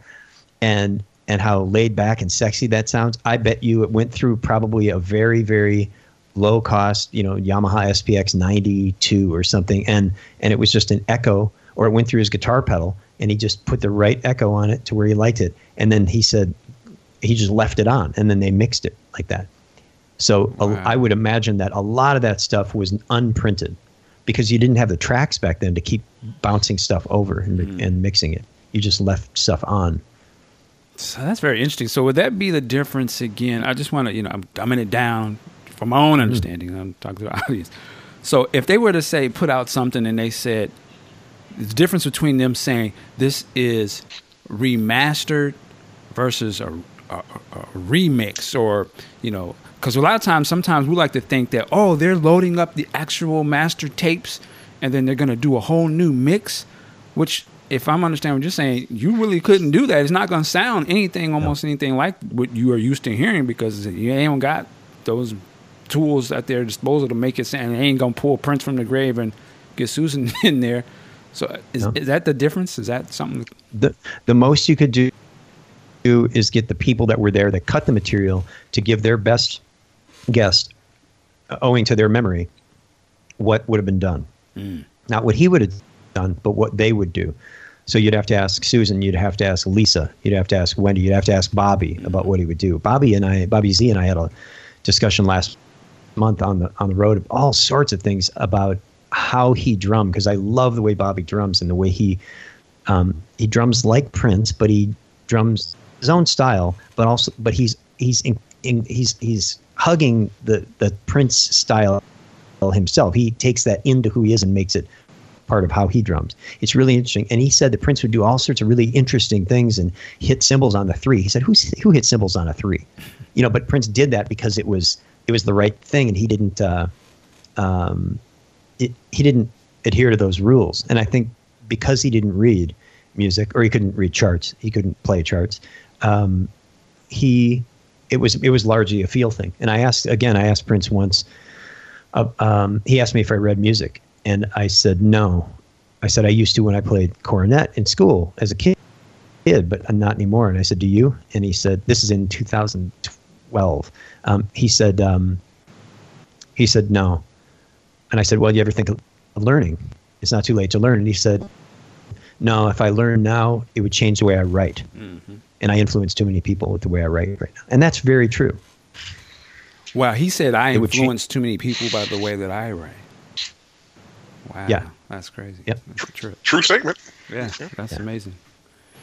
Yeah, you know, and he would be learning rules that didn't exist in his mind before. So it would change the way he went. Oh, I actually can't put a 6 on top of that, so that really doesn't work. Mm. And when it did work, I mean, who did more cool inversions and modifications than Prince? I mean, he did some fantastic stuff. Wow. Really heart-wrenching stuff. There are only 12 notes. People forget that there are only many, many octaves, you know, 8 or 10, however many octaves there are of 12 notes repeated.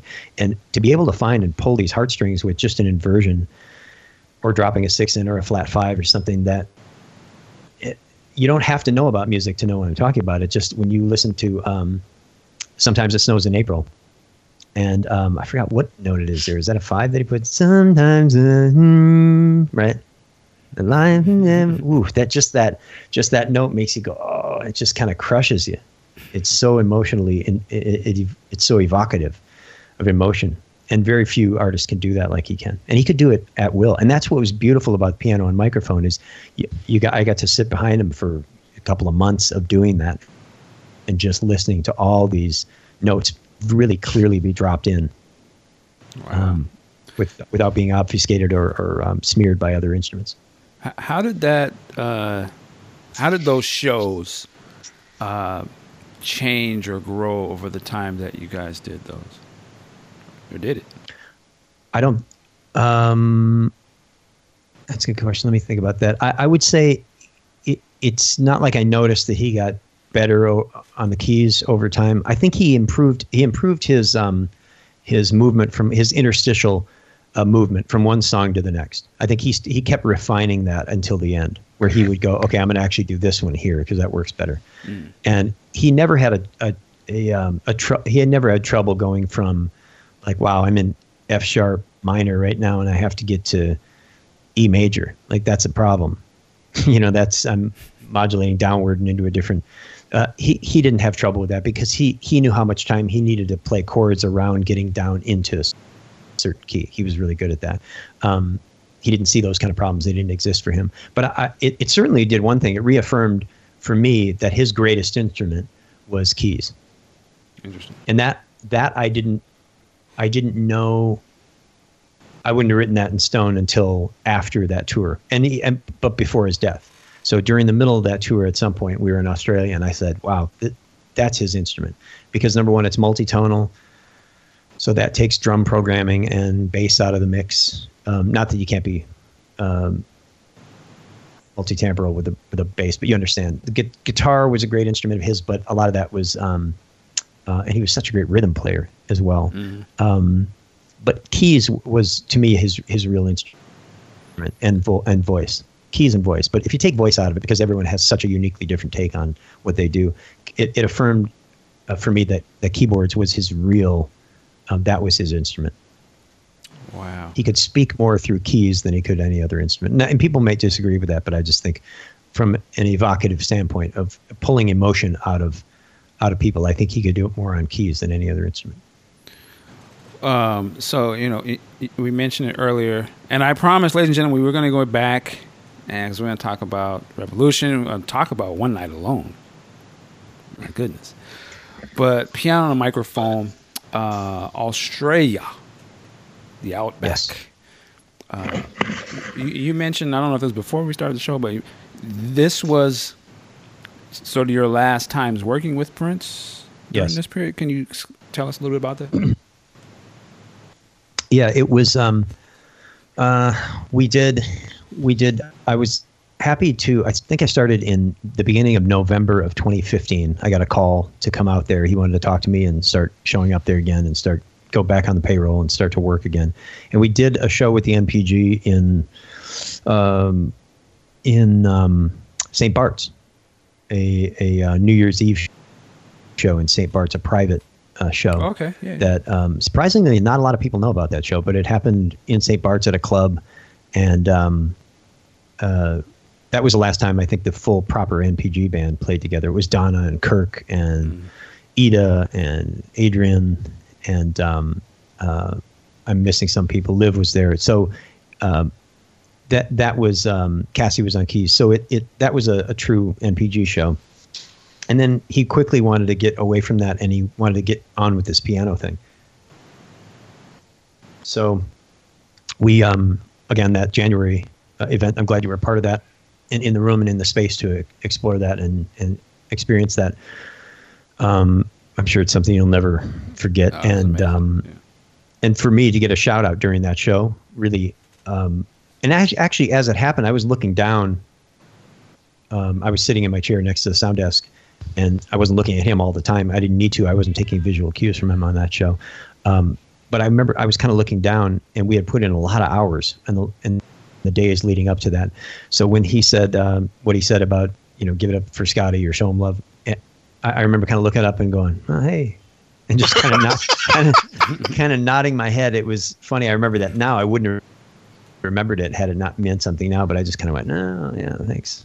But it turns out that was really nice that I was able to go through all those years and then come back and get a thank you in those last few months. But he wanted to take it on the road, and against advice from a few people, they said, listen, this was lightning in a bottle. This was sort of, these shows were but he said, no, let's take it out. And so we went to Australia, and so he was really working on the show the whole time in Australia. He started with a different kind of set list. They were short, if I remember. The first show were really short, like 80 minutes, 70, 80 minutes maybe. And it just seemed like, whoa, they're over. That first show was over. And then we do a second show, it'd be a little longer. And he might play Purple Rain or whatever. I'm not sure, but he would change it up a little bit.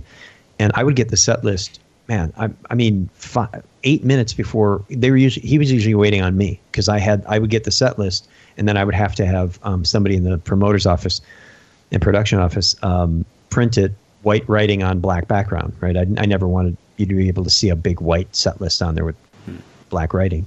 So I printed it in a negative way, and then made one copy for myself, one for him, and walk out, set it on the piano, and then I'd go to my spot, and then I would radio, yeah, I'm ready, let's do it.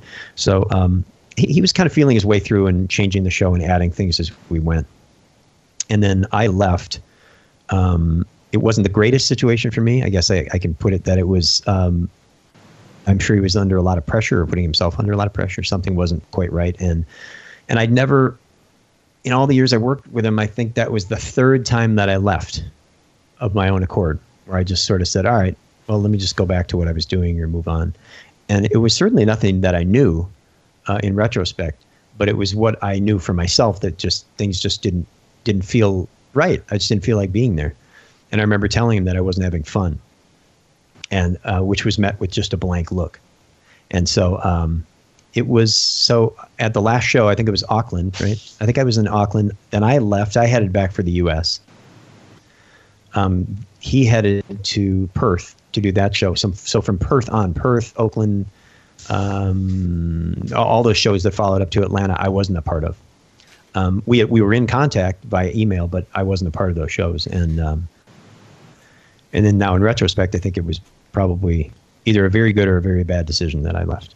But it is what it is, and it wasn't the first time for me. So I just sort of decided it was time and left. It wasn't anything he did or anything I did. And so I was just trying to understand where he was. But it was quite a vastly different experience, I'll say, from the loving kind of thing that was going on in January.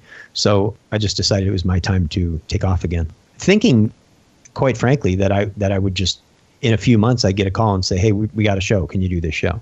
Because that's sort of how it always worked. You could have an argument, and he would either be reasonable about something or unreasonable, and then it would sort of just be resolved. And it was as if it had never taken place. And that was quite common. So I didn't think any big thing of it as it occurred. But then when I got that call, then I understood that it was quite different. I'm just curious. So when you leave, I mean, is there somebody else that does your job, or how does that get handled? What I did was I set it up with the promoter to have 2 engineers on standby in Perth. Oh. So I said, listen, I have to leave. This is unsustainable for me. And so rather than getting asked to leave, which probably would have come when I got back to the States, I decided that it was appropriate for me to write my own script, right? So I would control what I was doing. And as I've said before in the past, Prince would have a way of, it was just his way. It wasn't positive or negative. I guess it was more negative in a sense. But he would, if he was done with a discussion with you, he would just turn his back to you and say, thanks. And he would just go, thanks. And that was like, oh, I guess I'm supposed to leave now, right? This is time for me to leave. That's my cue. And I always wanted to be on the front end of that. I didn't want to suffer that over and over. So I would just, if there was too long a pause, I would just, in a conversation, I would just say, all right, man. And I would just walk away. And in the building, like I would leave and I'd go back to rehearsal, or I'd leave and I'd go to lunch or whatever it was. I would just say, all right, man. So as I said, it was sort of a race between getting a thanks or my saying, all right, man. So this was my way of doing, all right, man.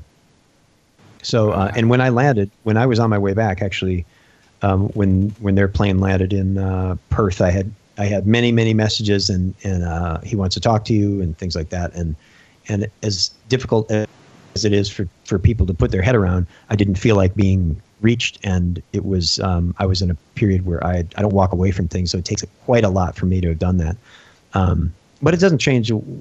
I'm not saying I wouldn't have walked away in retrospect. It's just sometimes there are times that people have to do for themselves and they can't do for someone else. So I'm glad at least I was someone who said no. Interesting, man. And then so you Australia, you come back, and you had not. Have you set foot in Paisley Park since you left? Only to do the Revolution show. Okay. I didn't want to. Believe me, I did not want to go back to Paisley Park. I kind of wanted to leave it with the spirit of. As a matter of fact, I figured that when all that went down and he passed, I thought, well, it took me some time to process it or be emotional about it. Weeks and weeks, maybe a month or so. And actually, then after I processed it, I thought, well, that's the end. That's it. That's, now that's over. So that chapter is closed, and I just don't have to revisit that. And I was clearly intending on not having anything to do with anything Purple again. It was just over, and I wouldn't be one of these people that just tries to hang on and make that the most important thing in my life. Because a lot of people who've worked with Prince, the thing that they're going to say is, what's the most important thing you've done in your life? And they'll mention Prince. And to me, that's not. It's just one of the things I've done. I did as much, I think, good for him as he did for me. And that's, sometimes people don't like to hear that, but I gave everything. And I did my best, and that's all you can ask of people. And I got so much from him. I received so much from that man, as far as the way things work and what artists want and how to always give them a game, and always consider that day. Prince told me once that the day you're in today is the most important day of your career. And I've always repeated that mantra. Today is the most important day of my career. Not what I've done. That just shows where I've been. But today, no matter where we are, what artist it is with whom I'm working, that is the most important day, is today. And he was very aware of that, very in the moment. That's why when people say, oh, Prince and I were old friends. And Prince told me once, he said, I don't have any old friends. Wow. And so I think he was very much about today. And so I thought I was out. And then Bobby called. Bobby Z called and said, you're the right guy. You're the perfect guy for this. I'm probably paraphrasing, but in a way I sort of, the Revolution was with him a long time ago, and I was with him not quite that far back, but I was with him a long time ago and then a short time ago. So I sort of encapsulate that. So I was sort of in it together with him and as people who knew him.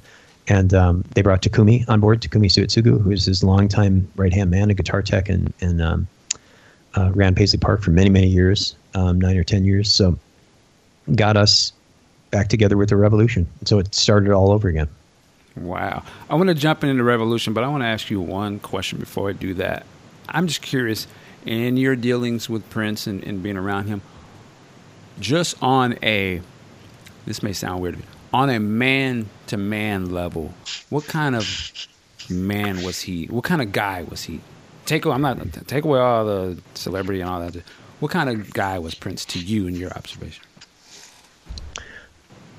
What kind of man was he? He was a gentleman. Everyone is going to answer that. They're going to say he was funny, right? That's the standard answer, is like, oh, he was funny. People don't know that about him. He was super funny. And he was funny, but that's not who he was as a man. Who he was aware. He was a very aware person. He was acutely aware of every single one of his moves and how they were being perceived, possibly to a fault. But he understood his place. He understood what he meant to people, and he was fiercely loyal to his fans, which makes him a good man and a good person. And he was a gentleman. I remember that about him. He's always very good at manners, and that's not something you hear. But I always noticed that he had a very particular grace. He was elegant as a person. He was an elegant person. He conducted himself elegantly and in good manner, very graceful, and he would give people a chance to bring what they had to what he was doing.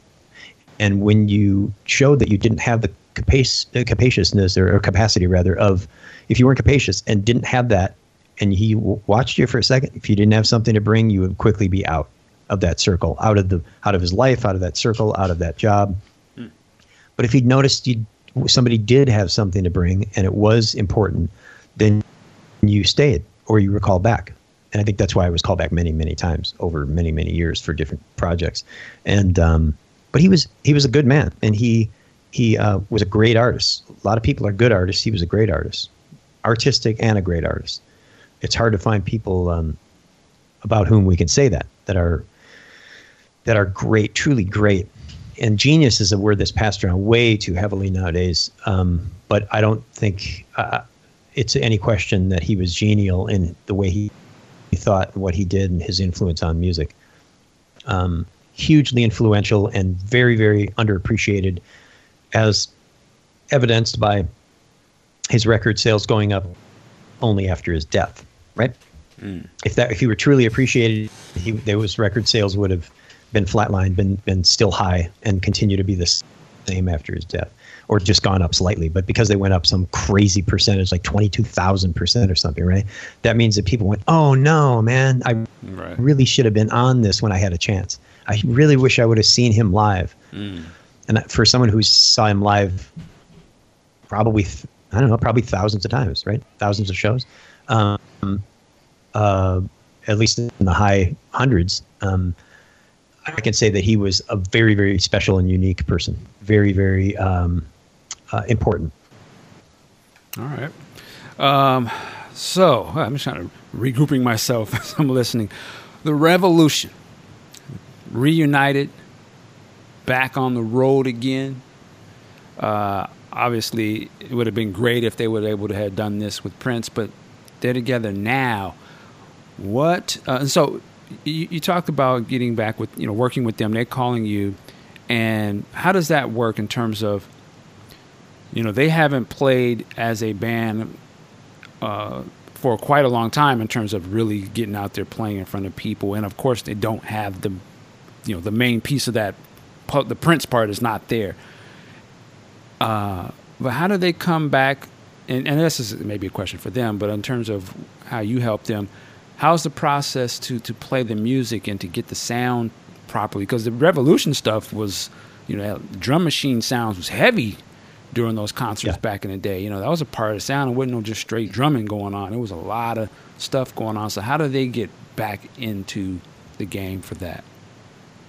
Well, it was the first thing I did after Bobby called, and Bobby Z and Matt Fink, Dr. Fink, wanted to meet with me and just to have a meeting and discuss what they were gonna do, and I listened, and then I said, well, there's several ways we can do this. We can do it like this or this or this, and they really were starting from the ground up again as a band, almost like a new band, because it had been so long since they played. And different members were active and in different ways with Prince and his music over all those years. But they hadn't come together collectively, other than Bobby's Heart Association show in, I think it was 2012, right? I believe so. Yeah. I could be wrong. And then the shows in 2016 after his passing, the shows at First Ave. But they needed or asked for my help in getting that going again. And how would I do it? And so I had several recommendations, one of which would be to sit with Bobby and go through all of his sounds, because they wanted a different sound. Mark Brown, Mark, who's instrumental in creating this new sound, new technology, and he embraced the new technology and had been used to it. And Lisa and Wendy, who they score TV shows, so they clearly they're up on technology, probably more than all of us combined, and they know what they're looking for. And you have 5 very different members, and their approach is different, but they come together and they form this really powerful band. And I think it was Eric Leeds who told me. I asked Eric Leeds once. I said, who was fully thinking he was going to say the band in '87, like the Lovesexy band, right? I said, who was Prince's greatest band? And he said, The Revolution.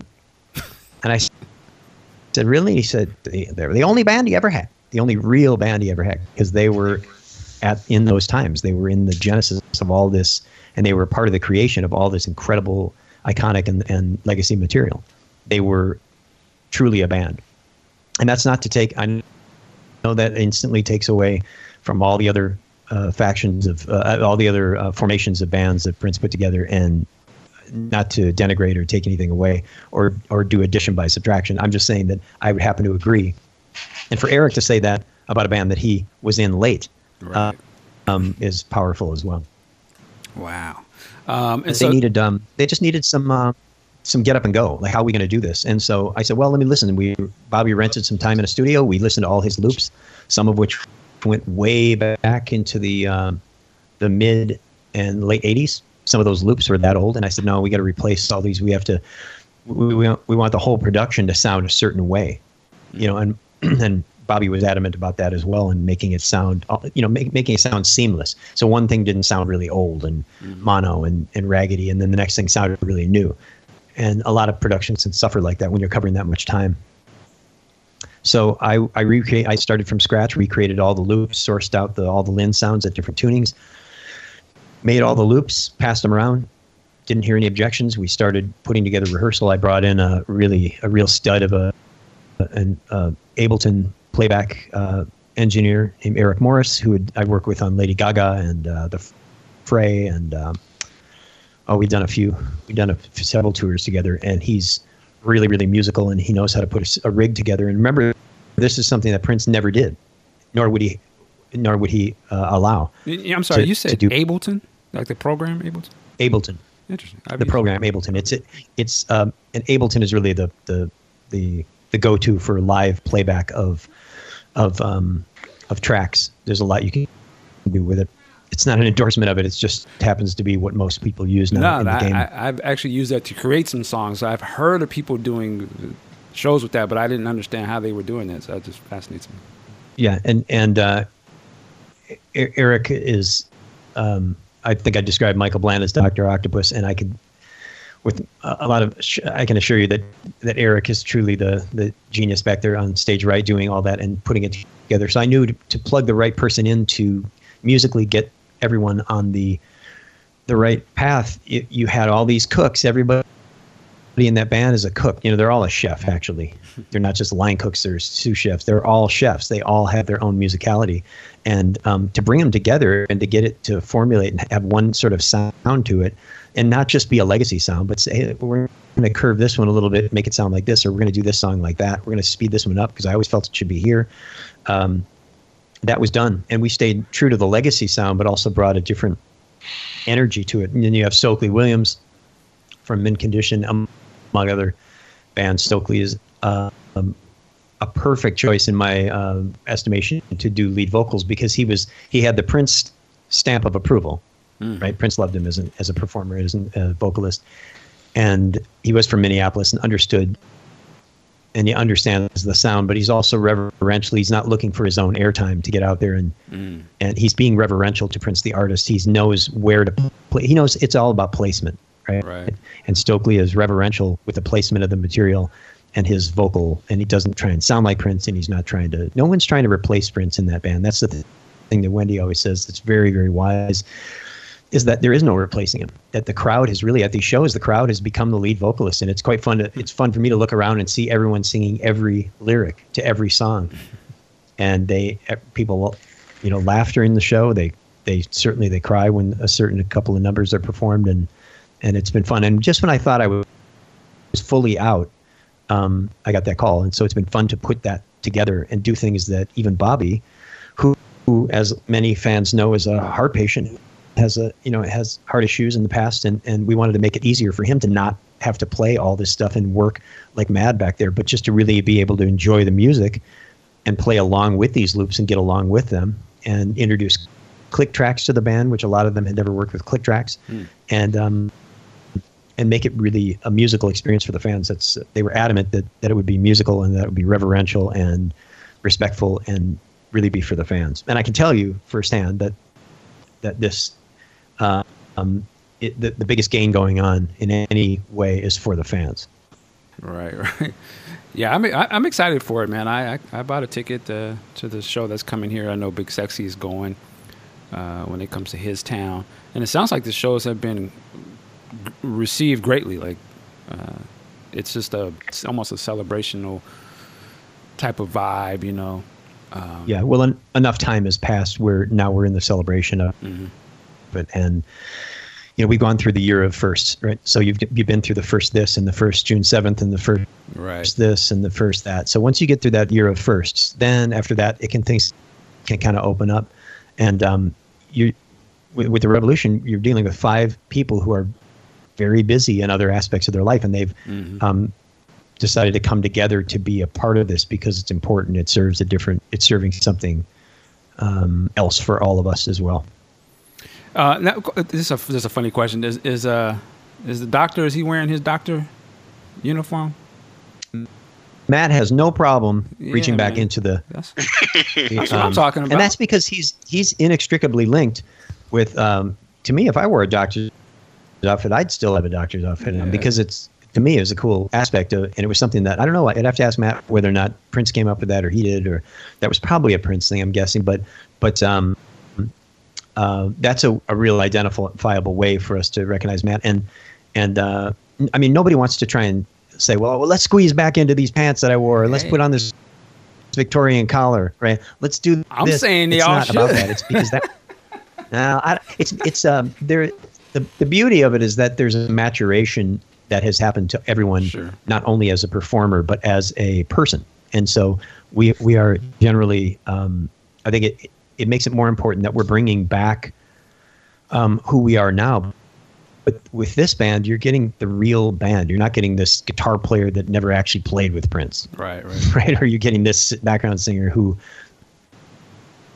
never played with Prince, but the MD is so-and-so, so they're in the band. It's not like that. These are the 5 members from the movie, and it really is about that era, and it's about the creation and the just sheer volume of content that was created in that era and how special that is. And not just the Purple Rain era. I'm talking about afterward, too. Parade. Is when he talks about frequently during the show. Yeah, Parade. And there's so much really, really important stuff was in that era. And that goes for me as well, for being reverential to what Prince did engineering-wise and what Susan did. Susan Rogers did with Prince. So I'm trying to stay true to certain engineering aspects of it. I wouldn't go so far as to say I'm going to slug out haul out a big old analog desk, because there are certain things that I want to be able to do. I want to be able to multi-track. I want to be able to do content capture and things those sayings that are in the industry that never existed back then, even when I was running sound for Prince.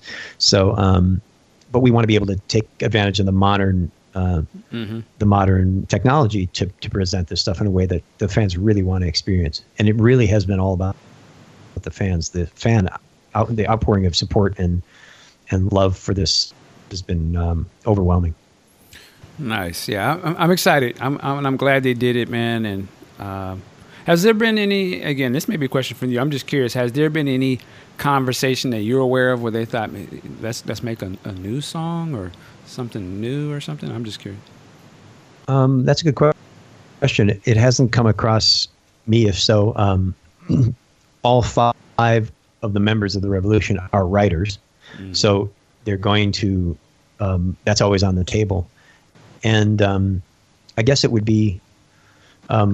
I don't want to postulate any theory on that. It hasn't come up, but I know digging into old stuff that they wrote together with Prince has come up because they're doing Our Destiny and Roadhouse Garden. Right. Before those got released recently, they were doing them from the first day, the first show, which was at Paisley Park. So, nice. So it's more about digging out vault stuff now and playing stuff that the one of the many songs they did together. All right. Let's go back because there's a couple of releases that we must talk about, specifically the One Night Alone live album, which was Prince's first live album release. That was a box set. That was such a big deal when that came out. I remember that. I was so excited about that. And this was the One Night Alone shows. I always call them like the Rainbow Children type shows and whatnot. And that band, that was a fantastic band, man. Oh yeah, that was, they had Maceo and Eric Lees came back a little bit sometimes. I think or was that after that? It was Eric was back during that.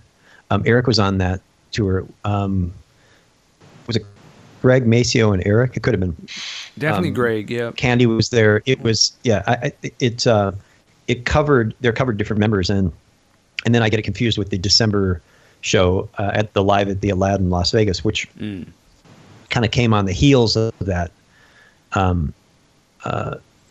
that tour. And great band.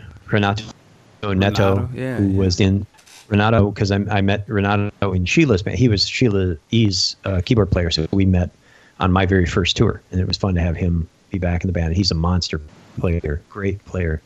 Very musical guy, and so John Blackwell, of course. Mm-hmm. So we have Najee, and that was fun because Najee was on some of those shows because I remember seeing his name, seeing my handwritten. I mean, I wouldn't remember that until you said it, but I remember writing Najee on the soundboards all the time.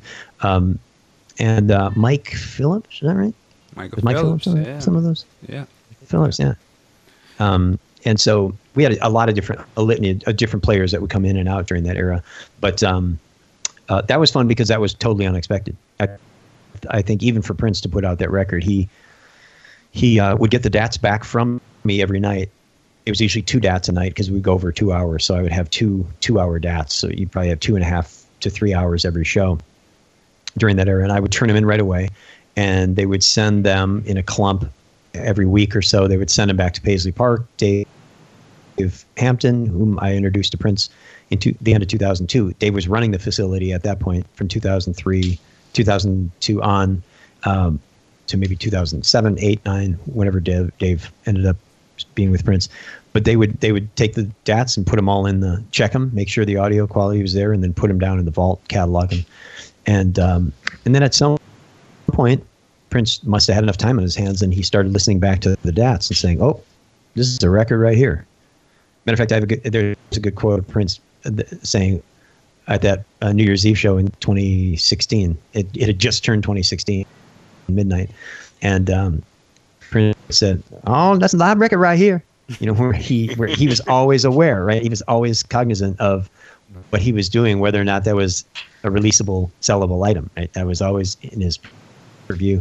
So, and it was during one of Kirk's solos that he was saying that. And so, it was a surprise to me because I didn't know anything about him amassing a live record until I think his assistant was Lynn at the time, and she came up to me and said, "Yeah, he's putting a live record together of all those mixes, and he wants you to write something for the record." And of course, Prince had a lot of ideas, and and only a tiny portion of which would ever be realized. So I didn't think much of it, and I kind of put it off, actually, if I remember correctly now. And then she said, no, you got to do something for me. I'm on the line here. You got to get me something. And I said, what does he want? She said, I don't know. Just write something about the record. And I said, well, what is it? She said, oh, it's the show. It's the whole show from the tour, but from different cities. And then there's an after show disc as well. And I said, really? She said, yeah. So, but then all I had to do was think about it a little bit and think, we did some after show. I think it was Portland, where Prince, before the after show, he came up to me and he said, we're not going to do a long after show. But what I really need you to record is at the end of the after show, I'm going to get the crowd saying it ain't over. And I'm going to turn the mic toward the crowd. And I really need you to record that, them saying that. Wow. And so, he was cognizant of what he was doing. Mm-hmm. He had that plan the whole time, because that stemmed from something George Clinton said at the New York after show, which was, it ain't over. It ain't over. He started chanting it, right? So when we did this after show up in the West, Pacific Northwest somewhere, he said, we did about an hour after show, which is funny because that's not long for him. And at the end, he said, it ain't over. And then he put his hand to his ear and the crowd started saying, it ain't over. It ain't. And then he turned the mic toward him and waved like, y'all don't understand. And he went off stage and they kept going. And then he ran back on stage. I think he put his ear up again and they kept chanting it. And then he left the venue. And when I left, I had to head to his hotel to give them the DAT.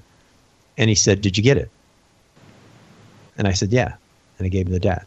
So he was interested in getting the crowd recorded saying it ain't over, because he knew he was going to mix that in with the George Clinton after show. So he was keenly aware, and I just didn't see it. I was too close to the process. He was the chef again. So he put that box set together and released it, and I wrote a nice essay in the center of it that he liked quite a bit. He had paid me compliments on a couple of different occasions after that about that, an essay about being his drum tech and then being his sound engineer and the after show. So that was a nice feather in my cap, because people just don't do that. They don't. Right. You're not going to have Katy Perry release a live 2-track recording, right off the board of a 2-hour show and then an hour of after shows. They just wouldn't do that. Nobody's brave enough. So that was a huge thing. Wow, man, that's in the books, man. And I didn't even really realize that was his only live recording, or his first live recording. Yeah, it's crazy. Now, did you also work on the musicology tour? I did. I mixed front of house for musicology as well, and I think that's where we got. Isn't that where we got the C note? No. That might have been 2002. Who knows? Everything sort of bleeds into one era. But yeah, musicology was a unique challenge because it was sort of quad sound, kind of what Prince wanted, but just firing out instead of in. Right? It was in the round, firing out toward the crowd. So I was happy. Interesting. And again, the band at this point, I look at some of the footage from that show.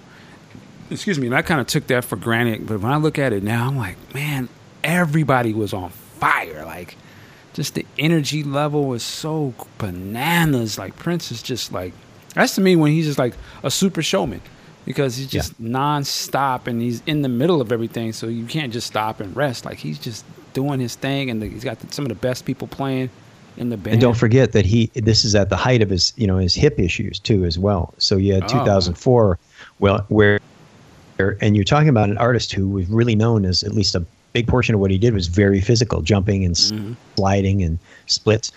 But you didn't notice that. You didn't miss that. And why is that? It's because he had so much else in the tank for musicianship. Think of other performers of that era. If you took away their movement, you take away their whole show, right? Yeah, that's true. I can think of two big ones, right? Even my guy MJ, like, you take away. There you go. You take away if he throws it, if he does a hip flexor, that's it. You just have to sit down and sing, which he is an incredible singer too. But I understand what you're saying. Right. Yeah. So Prince just needed to decide how deep he wanted to go. So he said, "Well, I'm just going to play guitar a lot on this," and he played guitar. And you notice he didn't pick up a trumpet, because that's not what he did well. So he only did what he did well, and he did many, many things well. So that was a fun tour because it was all the hits then. One Night Alone live, the Rainbow Children era was he was saying something else in that era, and in 2004 he was it was back to the hits, and it was fun show to mix too. I can imagine, man. Did you do any of the Third Eye Girl stuff? I didn't. Prince introduced me to the three ladies when he put them together, and they were rehearsing it at Paisley Park, and I think that was, oh man, was that 2012 when I came out there? 2011, something. He invited me out there. We talked. We had a good multi-hour talk. I went home, and a day or two later, or maybe it was the next Monday, I got called to come out there again and talk with him during the day. And we talked for a while, and he said, I want to introduce you to the ladies. I'm going to turn them into a female version of Led Zeppelin. That was his quote. So they were rehearsing in the big room, and I went up and met them all, and then he had me take them out for coffee. It was kind of interesting the way he kind of played it. But he said, I listened to them, Prince and I listened to them play a little bit, and then he said, y'all want to get coffee? And so I think it was Hannah and her husband, all three ladies and Josh got in one vehicle, and Prince and I got in his he had some like little black Cadillac sports car, and we went over to a coffee house, and I said, well, are you coming in? And he said, no, Josh is going to sit out here with me, and you're going to have coffee with them, meaning the ladies. And I said, oh, okay. And he said, you know what to talk about. That was it. You know what to talk about. And so I went in there, and I said, well, let's sit in here and talk. And then we just sort of talked for about a half an hour.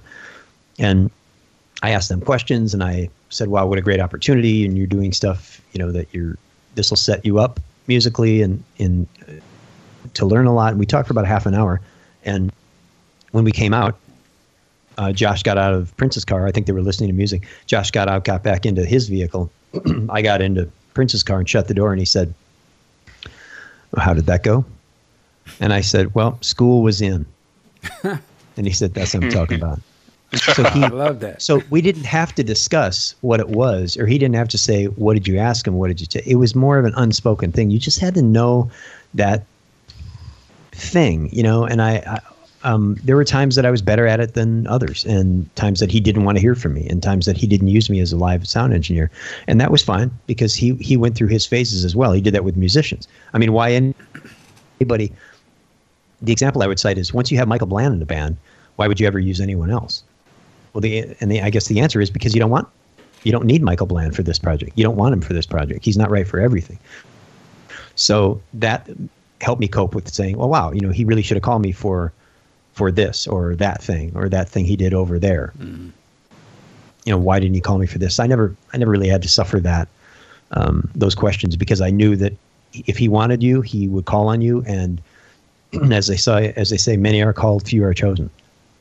Wow, it sounds like he kind of had you sort of put them up on the game, and like, this is who you're about to get with. Let me drop some stuff on you, because I've been working with them, and here's what y'all can look forward to. It's kind of, you know what I'm saying? Like, he's like, yo, let me get Scottie, because he understands what my whole situation is about when I'm working with these people. So let him holler at him and put him up on the situation. I wouldn't pretend. That's what it sounds like, and that's what it felt like to me. And being a betting man, I would say that's what he was doing. But that doesn't mean that I'm going to again theorize at his mindset. I didn't know. We weren't. I wouldn't call us.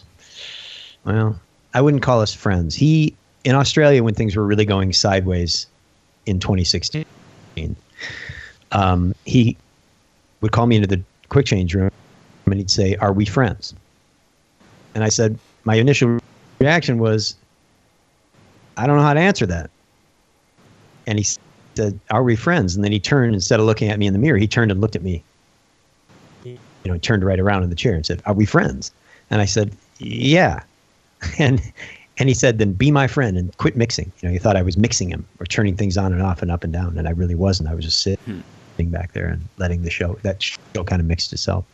But I wouldn't call us friends. I don't know how many friends he really had. And a lot of people like to say, "Oh, I just heard of an old manager of his that said, oh, he was the loneliest person I knew." And I said, well, yeah, but it wasn't your lonely. That's not your lonely. Your lonely is different. By your definition, that's lonely. That person's lonely. But unless I just think his ideals were different, I think his relationship and how he viewed people was different, and it was so different that his black was your white. It was a different thing. So we can't put our definitions or postulate what we think he was thinking on him. He had a certain way of doing things. If that worked with you and was in concert with you, then I think it worked.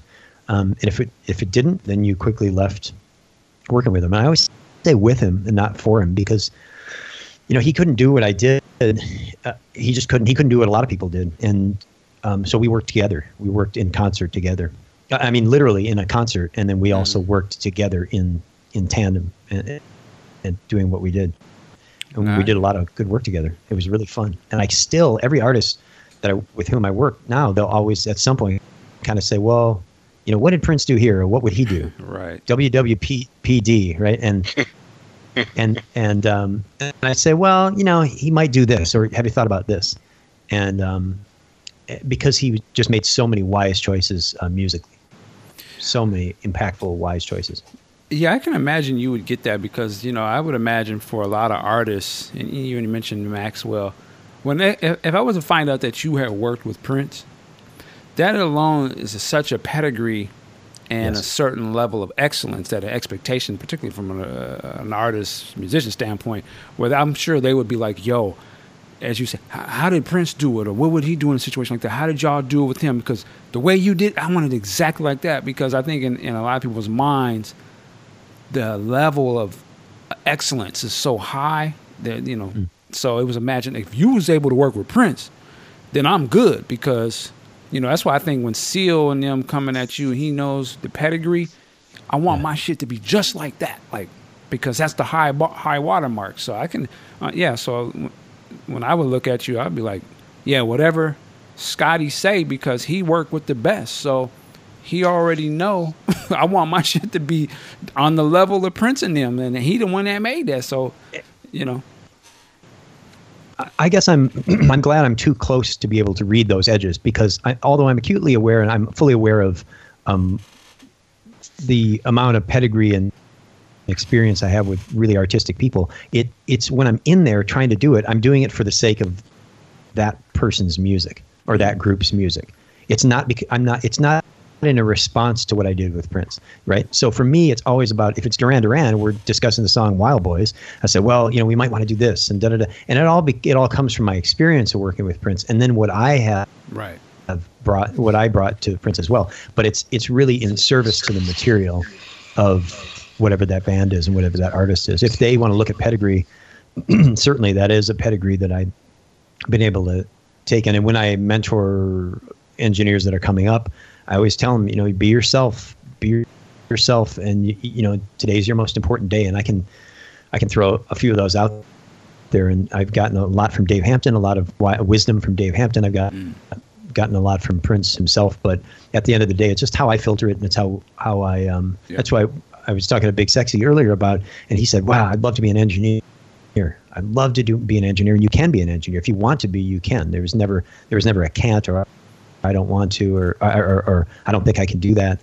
You can, and it's all possible. And I think our mind is the only limit there, and it's all about the work. It's about doing good work and doing it for the right reason. I never ever sit back on the fact that I mixed a lot of big artists as being. I don't drag that foot behind me, or try and spike the ball too hard about that. I'm always about servicing the material. Because artists can be really fickle, man. They can be very difficult to deal with, or with whom to deal. They can be and so can the crowd. So can what the crowd says. Oh, it's too loud. I couldn't hear the lead vocal. I couldn't. So the thing that I always try and work with and work for, the thing I will be in service to is the material, the songs. Mm-hmm. And what a great body of work to service now this year for me. when I thought it was over. I get to see all these. I don't tweet much, but I did tweet. I was mixing a show, and I never take out my phone during the show. I just never do it. It's not actually officially. I didn't take it out during a show. It was a sound check. Stokely was sound checking before a show, and I looked down and I saw "Baby I'm a Star" on my console. I saw the title and I saw the meters pumping during that song, and I thought, wow. Like I thought I would never thought I would see that again on my desk. Ever, right? And so I took a picture of that and I tweeted it before a show that I never thought that I would see that again on my desk. And I'm glad I'm still able to service the material. The man as well. And the legacy and the band, because I love this band. The Revolution are some of the brightest and most accomplished musicians that I've met. And shouldn't be taken lightly. But the material is really what I'm after servicing. I really work as hard as I can for the songs because all of them have a life and people have a connection to a certain song. Maybe it's Dorothy Parker. Maybe it's The Question of You. Maybe it's something really obscure. But I like to do the best I can for the songs and let all that fall, let all the other chips fall where they may. All right. Big Sexy, I want to give you an opportunity. Do you have any other questions you want to ask? Yeah, I got a couple of techie head questions for you, Scott. One, you mentioned earlier, in today's recording technology, a lot of things are recorded at higher resolutions and sampling rates. Now, I always give Michael Dean credit for this. He got me into buying a lot of music that has been delivered to me via internet. And I got turned on to a company that does things in 2496. Now, for you, is that something you, as a sound guy, would seek out? Or do you just go with the 4416 resolution? It depends. I record in 48K 24-bit. I run my console at 32-bit. And you can download FLAC files, high-res files. All these companies are now, record companies are taking their back catalog and converting them to 192.24, right? So you've got these 192K 24-bit files. All these numbers mean absolutely nothing. It doesn't matter. If you break out a cassette tape, how about an 8-track? When I bought an old hoopty once, I bought a 76 Olds Cutlass, right? And in that 76 Olds Cutlass, it was kind of a faded gold. It was a really shitty car, but it was still one of my favorite cars. Stuck in the 8-track player was Tower Power Back to Oakland. Wow. Right? It wouldn't come out of the 8-track player.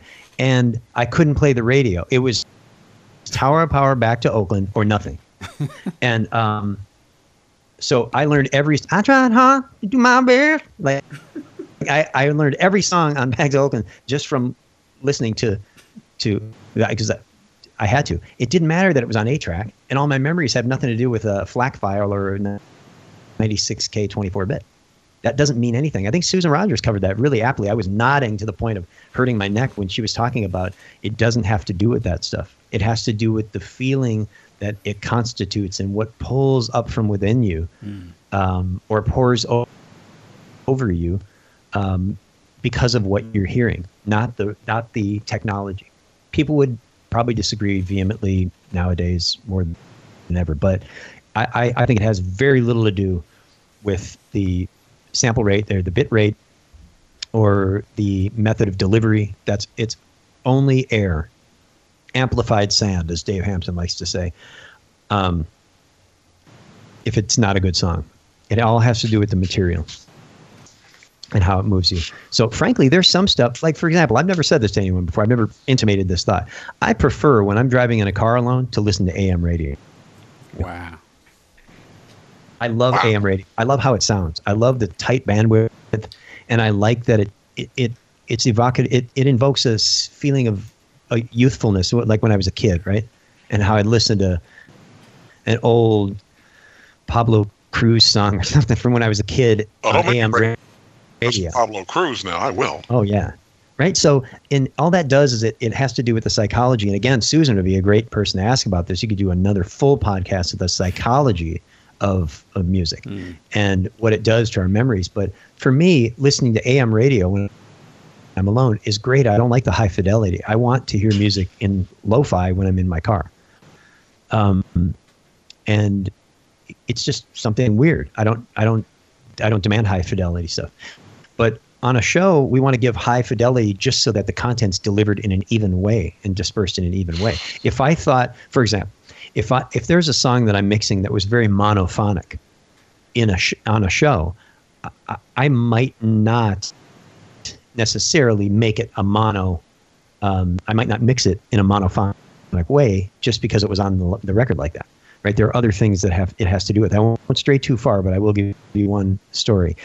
Tegan and Sarah, who are favorites of mine, they came across me and sought me out, and I mixed them.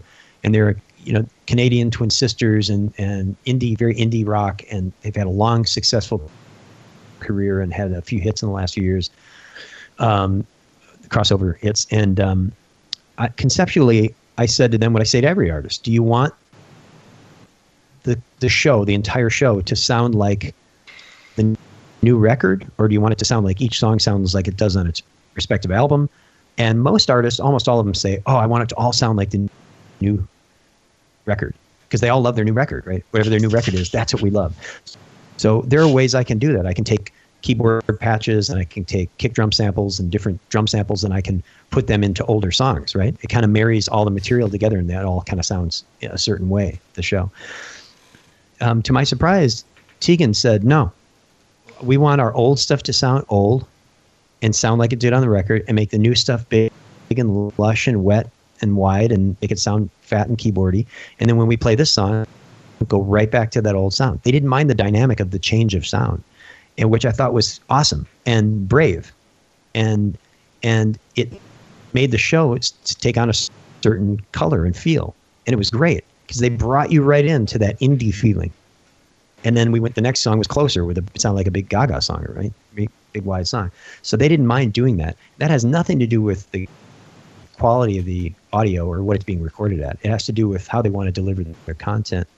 And it still has to do with content. And for me, that's the same way with recorded files now. I don't get hung up in the digitalness of what we're doing. That's for record companies to preserve as a canon of someone's work and the body of their work. They want to preserve it digitally. I have no problem with that. It doesn't mean you're going to release all the forthcoming Prince stuff from the era of the mid to early to mid 80s on vinyl and cassette. You don't have to do that. But and Prince and I would have arguments. He challenged why I was using a digital desk. And I said, hey man, I just downloaded Fix Your Life Up on the way here in my car, and there was nothing analog about it. I said, unless we're willing to roll out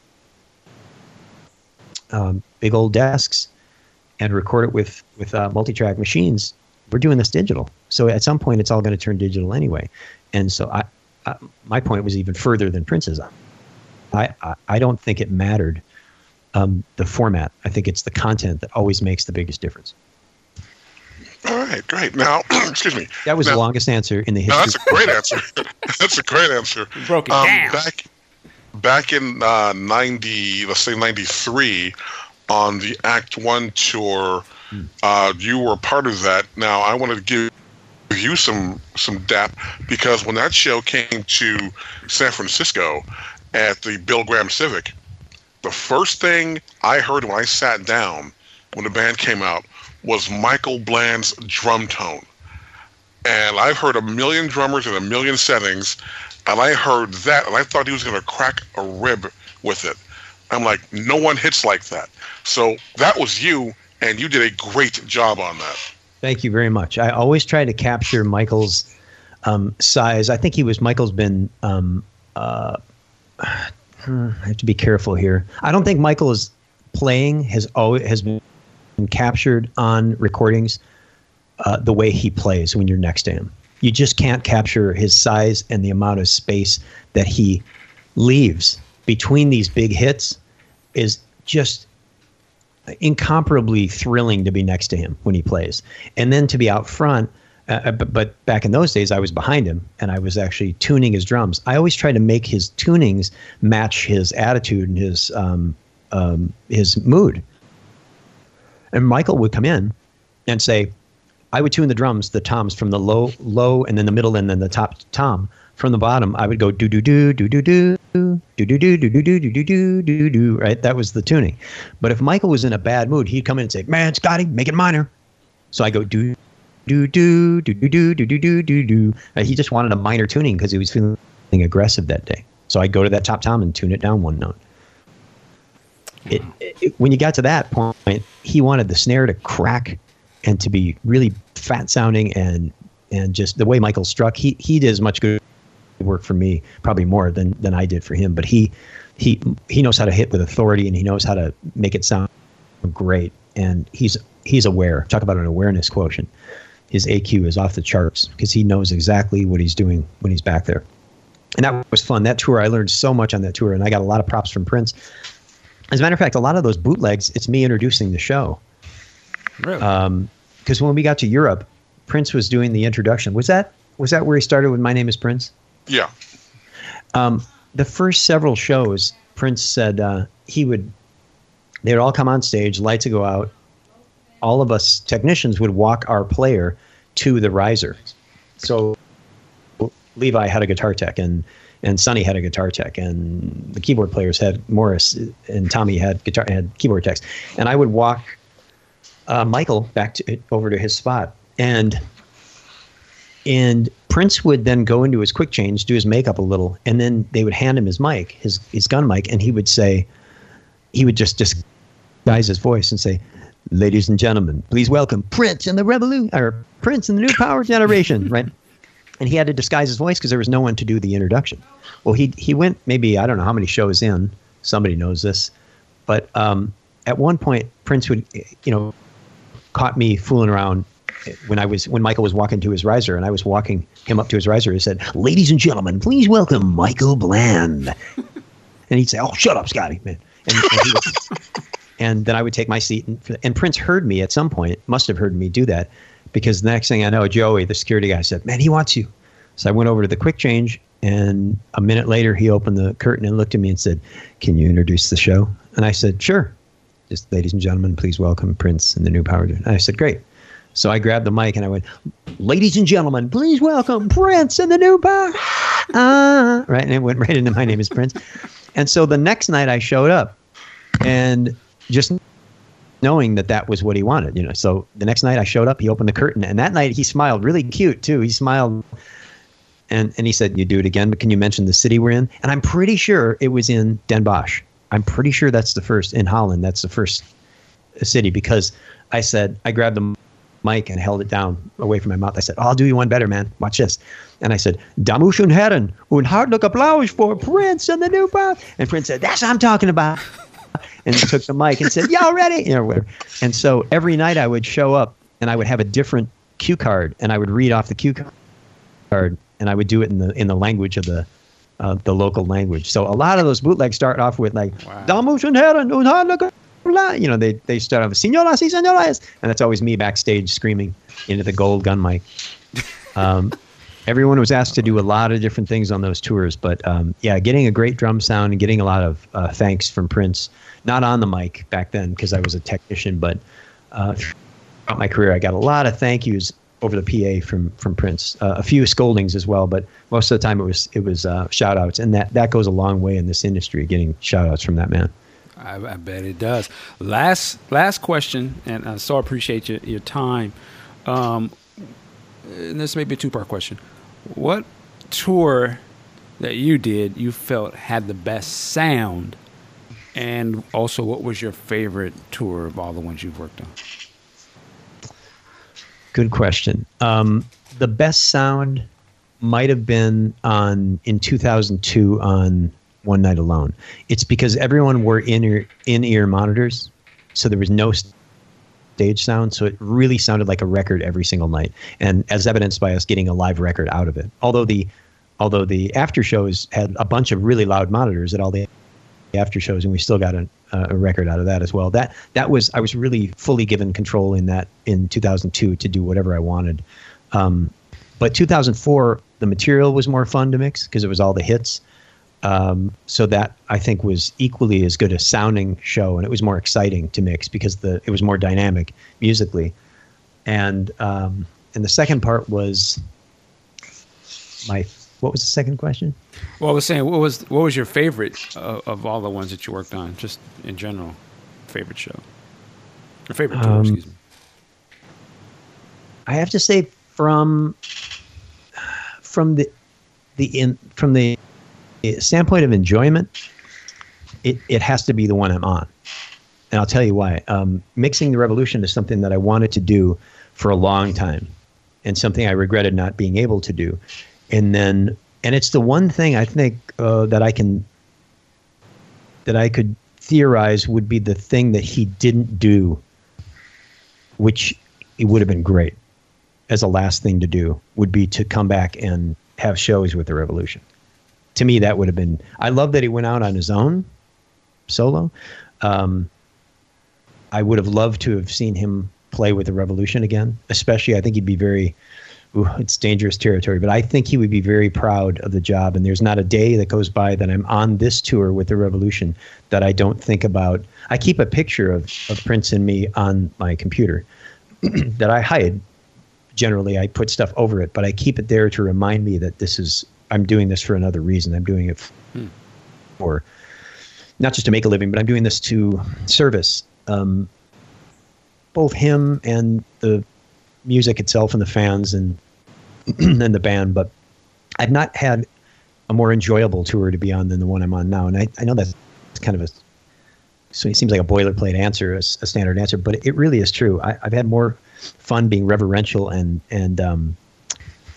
enjoying the material again than I've ever had on any tour. It's more fun, and it's more having a different reason to do it. And I was talking with the band, maybe a month ago, and I think I stumbled on saying somehow that it's great that they have a sound guy that worked with Prince for so many years, and that's a good reason to have me as their sound engineer.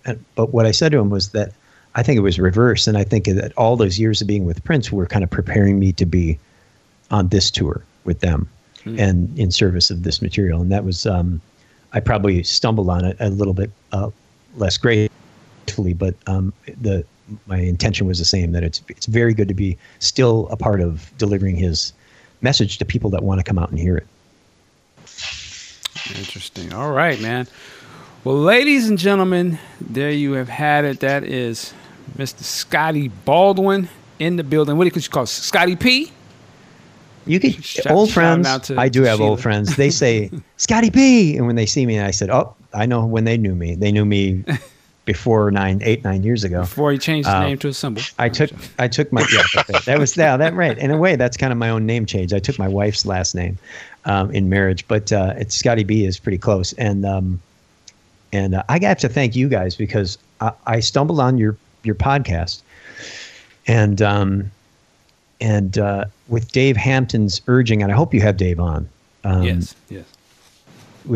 At Dave's urging, he said, "Get out there and listen to what people are saying. This is you can give your account of history and your body of work, and you can get the credit where you're due, and you can add to his legacy by being reverential to it, and listening and getting out there." And when I stumbled on your podcast, I was so blown away by your knowledge, not just encyclopedic knowledge, but your questions are great, and you guys have great inquiry and curiosity, and it's not always about the off the beaten things. It's about technical stuff, and it's about how it relates though to feeling. And I appreciate you very, very much. That's why I sought you out to talk with you, and I would come on anytime you want to and talk about other things. I'd love to.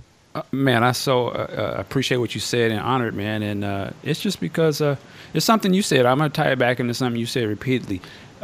We're here to serve. It's just as you served the music and Prince and everybody that you work with, it's the same thing, man. I'm trying to service back into this legacy, because it brought me so much joy just listening to the music and seeing this guy's work. So this is just another way of, hey, serve it on to the next person. So I appreciate you coming on and saying what you said, and you unlock more some of the stories that we didn't get to know about, So and that's the thing is archaeologically, his music will only go so far in telling his story. right? Mm-hmm. So then you have to look at old interviews that he did, and you'll have to start to unearth different personal accounts, right? So I think that I'm very aware that that this podcast we do today and your work is going to be looked at as part of the archaeological unearthing of his legacy for years to come. So it's very important work you're doing right now, and you should be very proud of what you're doing. Well, thank you, man. And shout out to Big Sexy and Big Ken, Day Dropping, all the rest of the brothers, Sean Hill, Aunt Pooh. It's a family thing, so that's what's up. Again, I also want to make sure that people know where they can find you online and read about you and check out your website and stuff. Where can they find you, Scott? You can find me at ScottieBaldwin.com, which is SCOTTIE. I should have bought them both. I should have bought the Y and the IE, but ScottieBaldwin.com. Yeah, and your Twitter? What's your Twitter handle? Twitter is, I think it's at, Twitter's at, right? At Scottie Baldwin? Yep. Okay, and everything's Scottie Baldwin. It's ScottieBaldwin at me.com. Everything is Scottie Baldwin. So I kind of grabbed it before all the old General Hospital fans could grab their favorite. I think that happened the day after my wife and I got married. I said, I'm buying all of this up. Well, wow, man, this is a lot to take in here. We got to listen to it a couple times as usual. But again, we give you, we salute you, Scottie, for all the work that you've done so far and that you're going to continue to do. You touched a lot of people in your work. That's what I say. When I saw you working with Maxwell, D'Angelo, Stevie Wonder, Madonna, Lady Gaga, I was like, okay, wow, there's a lot that we can learn from this guy. He done been in music for a very long time, and you're still a relatively young guy. And I can, and let me lastly say this. I think what's great, what you bring to like with the revolution is you understand the ways that cats used to do their music before. Before the digital, you understood what that means. But now you know, here's what technology enables us to do now and how we can use that to take it to a next level with the context of knowing how it used to be done, and you respect that. So I think that's why it's a great thing. And even when I was listening to you talk about how they set up shows to today and how they have the click tracks and different things, I understand it now.